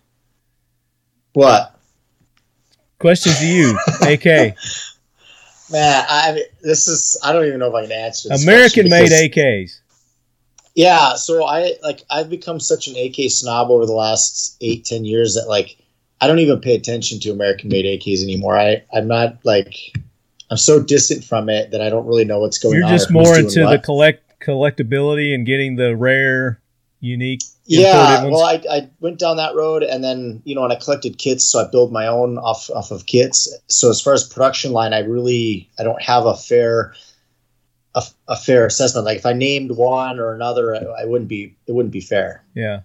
Okay. So yeah, I don't know. I'll go with Marco on this one. 9-3. He is the one who's truly responsible. As Nikolai. far as production guns go, man, I kind of fell in love with the KUSA 103. It's a solid rifle. We played with them a lot at Clash Bash, and then I mean, production guns. That's where I would go in the U.S. But and then kit built, you'd have to go with Fuller or Buddy Billy Cho over there at Ironborn, or somewhere along that. Of course, Occam, but I'm kind of partial to that. Well, he said we can't pick Occam. Oh well, because that's who we would pick. I would pick Occam. I mean, that's the only one I own, so It's over there somewhere. All right, next question. Let's move on. What ammo do you use? Tongue for twisting. That's his question. What ammo do you use? I use all of it. I use all of them. I use whatever I get. Yeah. I just put it in there and it shoots. Defiant Munitions makes a really good high quality brass 7.62 by 3.9. If you want to go that way. But it's an AK, so it'll eat anything pretty much. B. Hurst has asked just lots and lots and lots of questions here. So you win for the most questions asked, B. Hurst. And I think we've covered most of them. Other than bayonets, does anybody know anything about the bayonets that were used? Try me. Okay, let's try you. Why the difference in bayonets, he asked. Like a progression from the Type 3 into Type. Well, I think just the ones that the with East Germans used versus, I guess, the ones the Russians used. It was everyone from Romanians to Germans to, whoever produced bayonets were copies of a Russian bayonet, a Soviet bayonet. Yeah. Okay. And the bayonet progression was from just a pig sticker. Now, bayonet, I guess, development was spurred by World War II, right? But the Russians came in with the pig sticker, which is like a triangle? I think it's a rectangular to grounded to just like a screwdriver type tip on their Mosin Nagants. However, at the same time, Tokarev rifles were issued with what they call a bayonet knife, right? And the earlier version had the blade up. Right? The reason for that, and the later one, blade down, which doesn't make any sense. Blade up, meaning you stick it and then you pull towards you, and obviously the sharp edge would cut through the whatever you're sticking it with. Anyway, then so we go to AK bayonet, which was, you can't call it a knife. It was just a flat bladed a pig sticker, right? So you can't even open your C ration if you wanted it. And then the Russians thought that, we can do 2-in-1 and make a bayonet knife, right? So they came out with that Bakelite rounded handle, and then a steel scabbard with the rubberized handle on it to accommodate cutting the wire and not being shocked, electrocuted. And so that was the first variant. And when they were selling those licenses to the friendly countries, that was the one that was first produced by all those satellites. Then the next development of that particular bayonet was with squared off handle.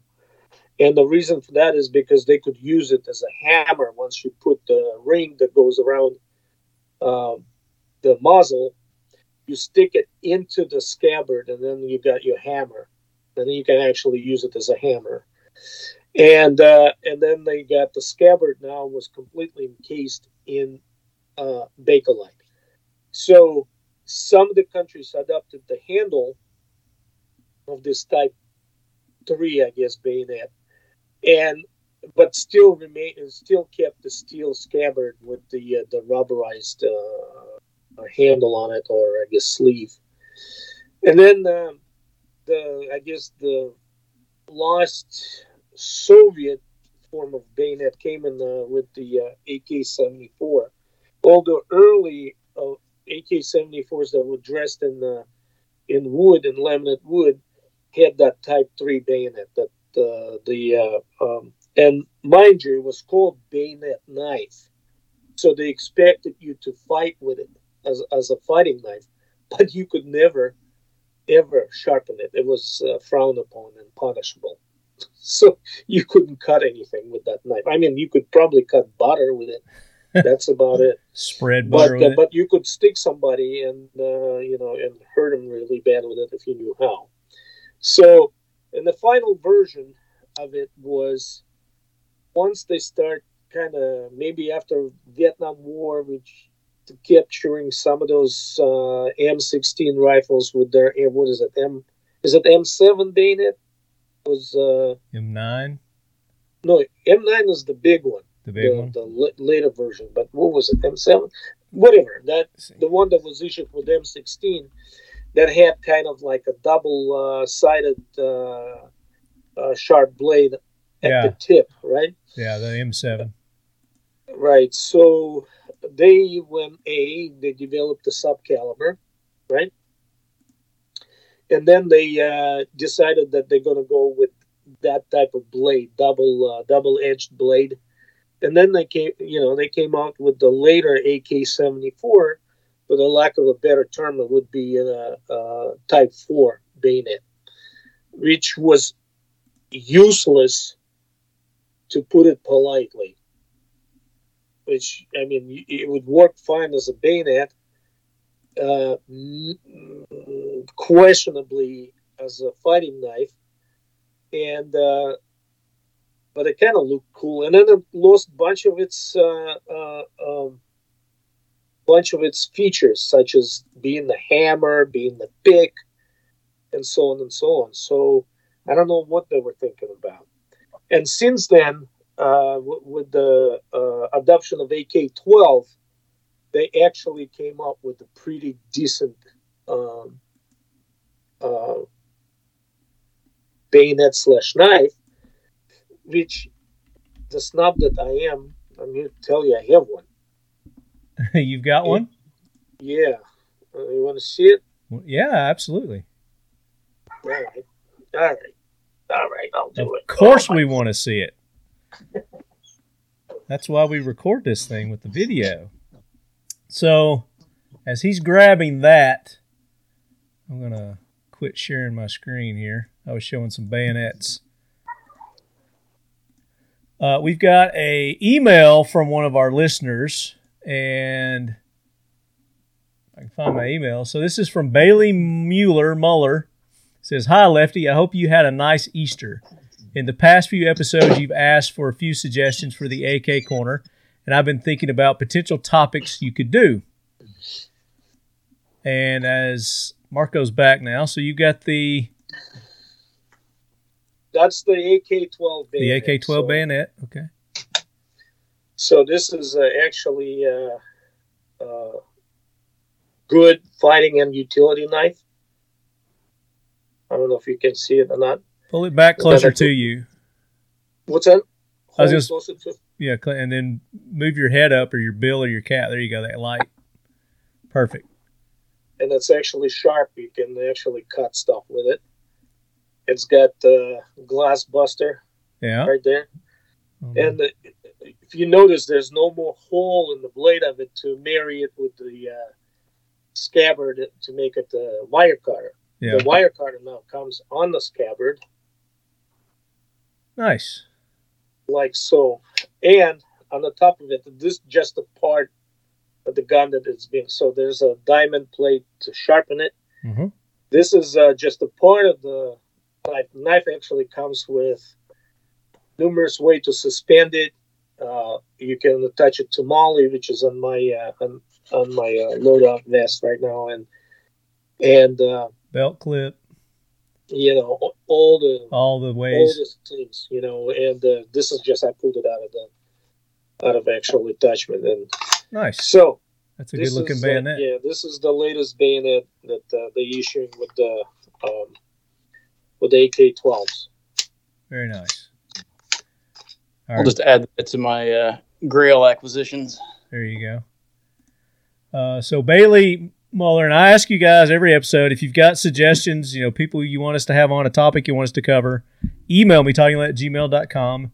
And Bailey took the opportunity, and he's got a pretty long list here. So it includes having Clayco back on, Clay Owens, get Niels back on, James, which we have this episode, so there you go. Got James back on, Brian Keeney, which, you know, we're working on in his own time. Mishko, does anybody know who Mishko? I've never heard of him. He's from YouTube. Yeah, he is a YouTuber. Okay, so very knowledgeable AK guy on YouTube. Does anybody know him? Can you guys? I do not. Not personally. Okay, I don't know him either. Let's see who else. Midwest Industry. So we get Troy. Yeah, he's been on before. We had him on a past episode. We'll get him back on again. See if we can't get him. You know if he's going to be at NRA, Marco? What's that? Do you know if he's going to be at NRA? No, he's not. He's not going to be there? Okay. He's not going to be there. But I think you should have him because he's got this Alpha line. Oh, yeah. Yeah, I definitely want to get him on to talk about that. Yeah, I just got my set from him last week. Oh, you did? Yeah. Oh, okay. And put it on a couple of the demo guns that I have. Okay. Really good. We'll Very get you good. on with him, with Troy. Molotov Manufacturing. You guys heard of Molotov Manufacturing? It's a new company making M-LOK pick rail handguards for the AK market. Sold on Kyber Customs website. Okay. So there's another one. RS Regulate. I still haven't had them on. I've been... Oh, yeah, Scott is a good guy. Been meaning to get him on. You got a connection with him? I do, but he works for one of the, I want to say it's either GM or Ford and stuff. Yeah. As their engineer, and he's just recently been promoted. And he's, I guess, I don't know how much time he has between, or splits between the actually doing those awesome side mounts and stuff. Yeah. Compared to his actual job. Well, so I'm not sure what his time if you would availability is. Extend an invitation to him to join us on an episode. We'd love to have him on. Sure. And then he says, maybe look back at Comblock Soviet sidearms or PDWs from the Nagant revolvers and Tokharovs to the Makarovs and the Stechins. I definitely want to talk about the Stechins. I have them all. I have all of them Stechkins. Well, there you go. We could do a whole episode on those. And he goes on and on. So great suggestions there, and that's what I'm looking for. So if you guys have suggestions, people you want on, we'll do our best to get them on and talk about what you want to. Let's see. You also get a lot of questions about 7.62 and 5.49 future. Maybe have some ammo manufacturers on to talk about what the future looks like for those rounds. Your show is one of my favorites, and I look forward to it every week. I hope you find my new suggestions helpful for future episodes. Also, maybe bring a Leadhead range day or something to the West Coast. I would love to make the drive out to Moscow, Idaho, from where I live in Oregon. So there you go. We have talked about that several times. It's just hard to get everybody together and make that happen. But, yeah, great suggestions there. So thank you for the email, Bailey. And then we also got one. I got a message on Instagram, which I tell you not to send me this stuff on Instagram, but I just so happened to see it today. And from Cody Atherley. Says, hey, Lefty, just had an idea. Can you do an AK corner dedicated to the Draco? I have a 12-inch Romanian. What? Excuse me. I'm going to excuse myself and leave now. From the Draco? I have a 12-inch Romanian Draco with a bone steel arms brace, and it's definitely one of my favorite AKs. I think an episode dedicated to different Dracos would be cool. Clayco would be a good guest for that one. Maybe not a whole episode on Dracos. You know, we might touch on them. And we've done it from time to time. We've talked about them from time to time. But thank you, Cody, for the message. But you guys email me, talkinglet@gmail.com, when you've got suggestions like that. Because if you send them to me on that, I usually tell you to email them to me anyway, but that I just happened to see that one today. So thanks to everybody who participated. We've got giveaways now that we want to do. I got to go back to my questions. And you already gave one patch away. Who did you give the patch to? That was to... Was it Esom? 87. Okay, so Esom, there's one of the patches. So he's one of our winners there. And how many patches are you giving away? We'll give away 2, and then if any of you guys want one, just holler at me after the podcast, and I'll get you guys hooked up. Okay, and you can hit him up on the social medias, and it's 93 Tactical, all spelled out, NINETHREE Tactical on the grams. Is that the best place for him to reach out to you? That would be the best place, yeah. Okay, so do that. So one more patch. Let's give another patch away. What question did you particularly like, Nikolai? Let's go with B. Hurst and the differences in the bayonets. I learned quite a bit out of that, and also felt AK-12 bayonet. So. I feel like we could probably do a whole show on bayonets too. Oh, absolutely. And I have them all too. And what? I have them all. Oh, you have them all? Okay. Just line them up on a board and go through them. I dig it. All right, so B. Hurst, you win the other patch. Do they get to choose which one they want? Yep. Okay. Hold them up again.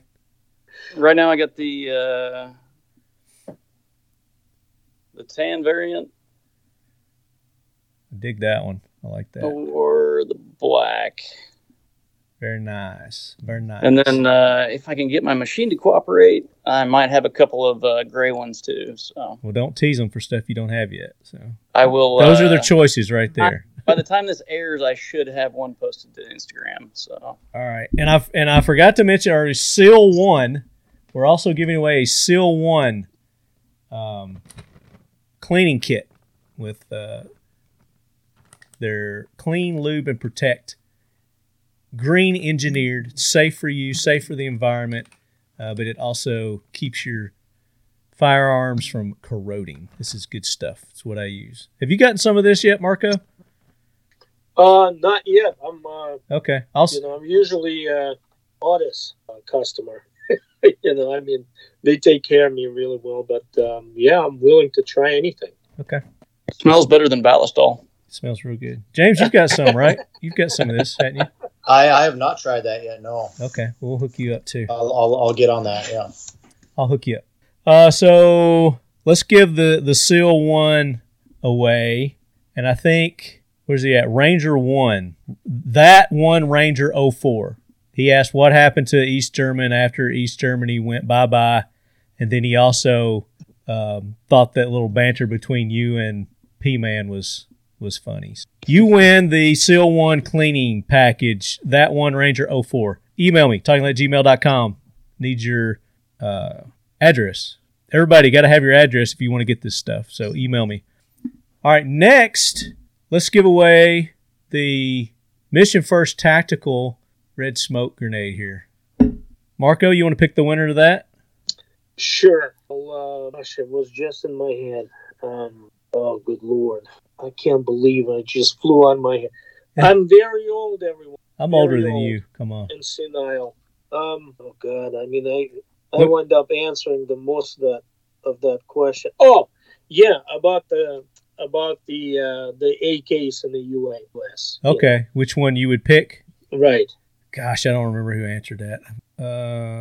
Or are you on Instagram?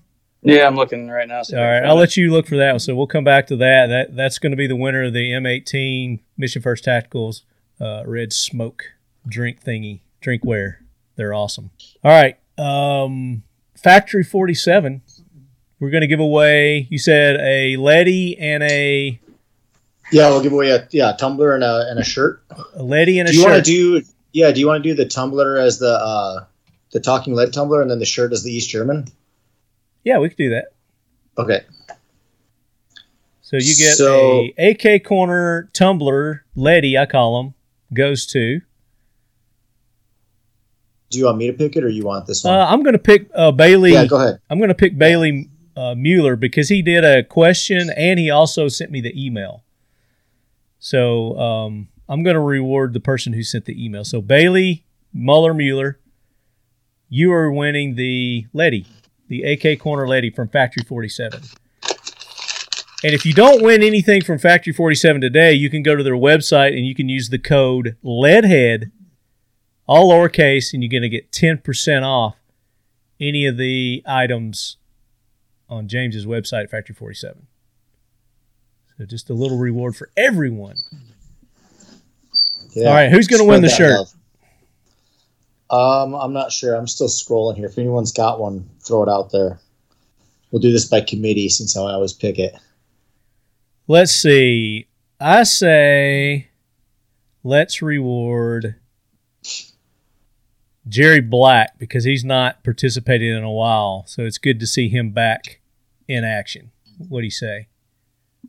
Yeah, what was his question? Do you have it there? Germany says they made so many AKs just leading up to the wall coming down. Where did they all go? And follow up. Oh, yeah.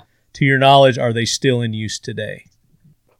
Roger that. Yep, that's a good question. We had several people that asked similar, but yeah. Let's go with Jerry Black there. I think it was ESM87 that asked what's the AK is commonly available in the U.S. that you would consider to have other than Occam. It was ESM? Yeah. Okay. Sorry, ESM, you can't win twice, so pick another winner for the smoke. Oh, wasn't there somebody that was kind of firing off meany questions and stuff? He won one too. B. Hurst. Yeah. Let's go with the guy who sent me the Instagram message. Cody Atherley. So you said don't send Instagram messages, and then you're rewarding the guy who sends the Instagram message? Well, I mean, he participated, so I'm just saying I'm just picking on him. I don't always get to them, so your odds aren't good if you send it to me that way. But his odds were pretty good, so. I just wanted to call that out, but you definitely have to reward him, because if you don't now, then he's going to think I'm mean. I know. So he's going to get the Mission First Tactical drinkware here. So email me, everybody who's a winner. Email me, talkinglit@gmail.com.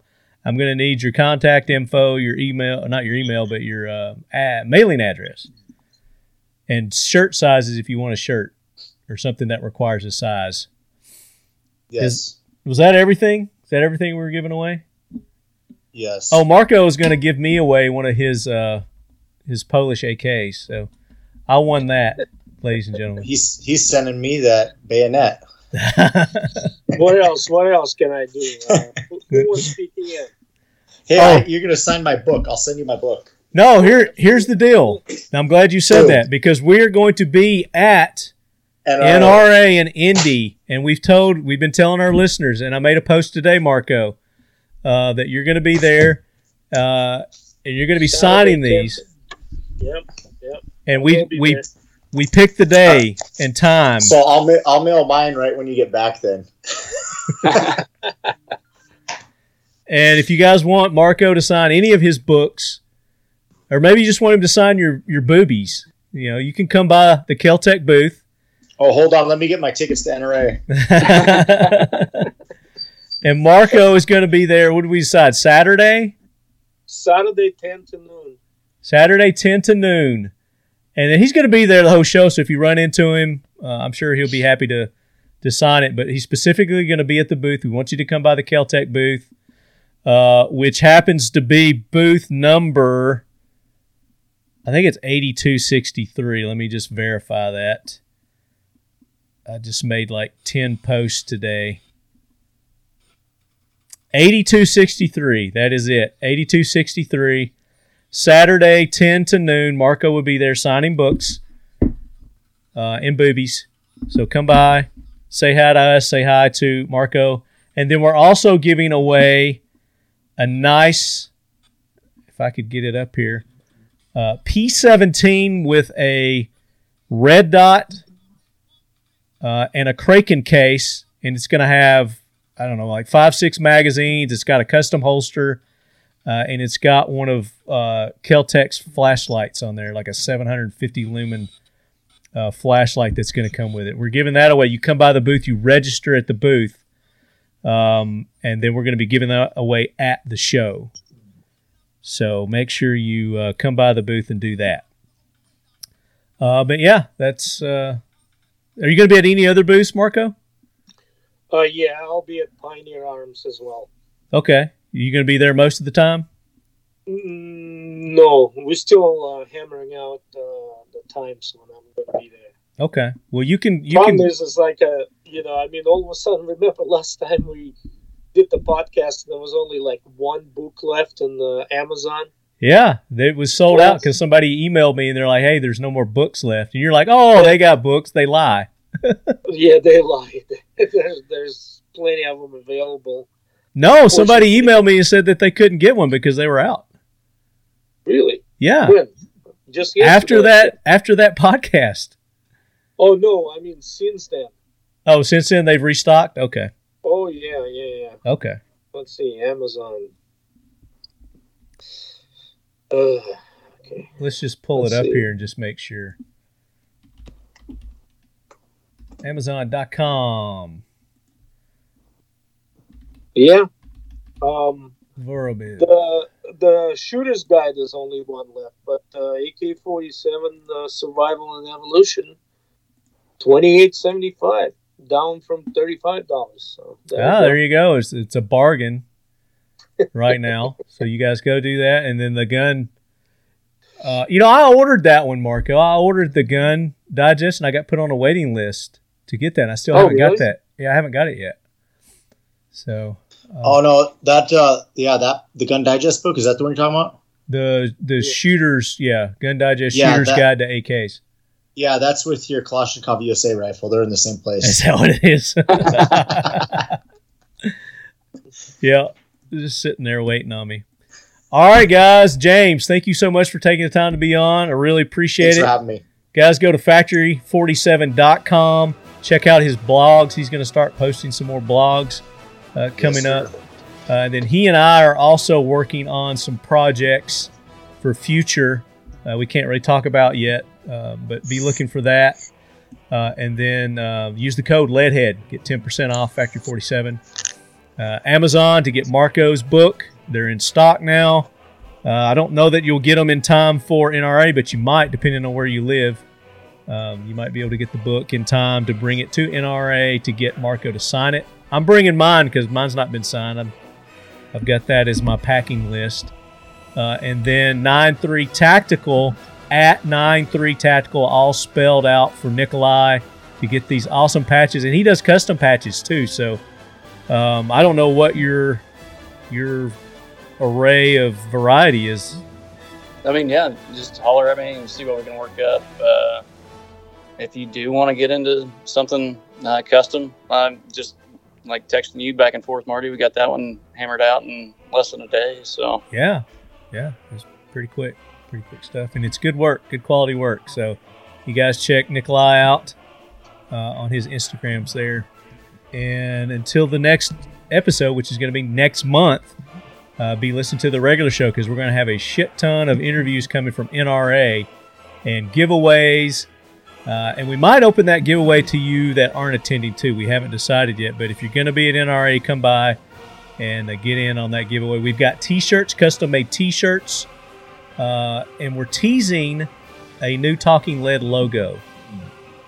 So that's coming also. That does it for this episode, guys. Thank you so much. And until, what month is this? April? May? I want to see those emails from you, leadheads. talkinglead@gmail.com. Hit me up.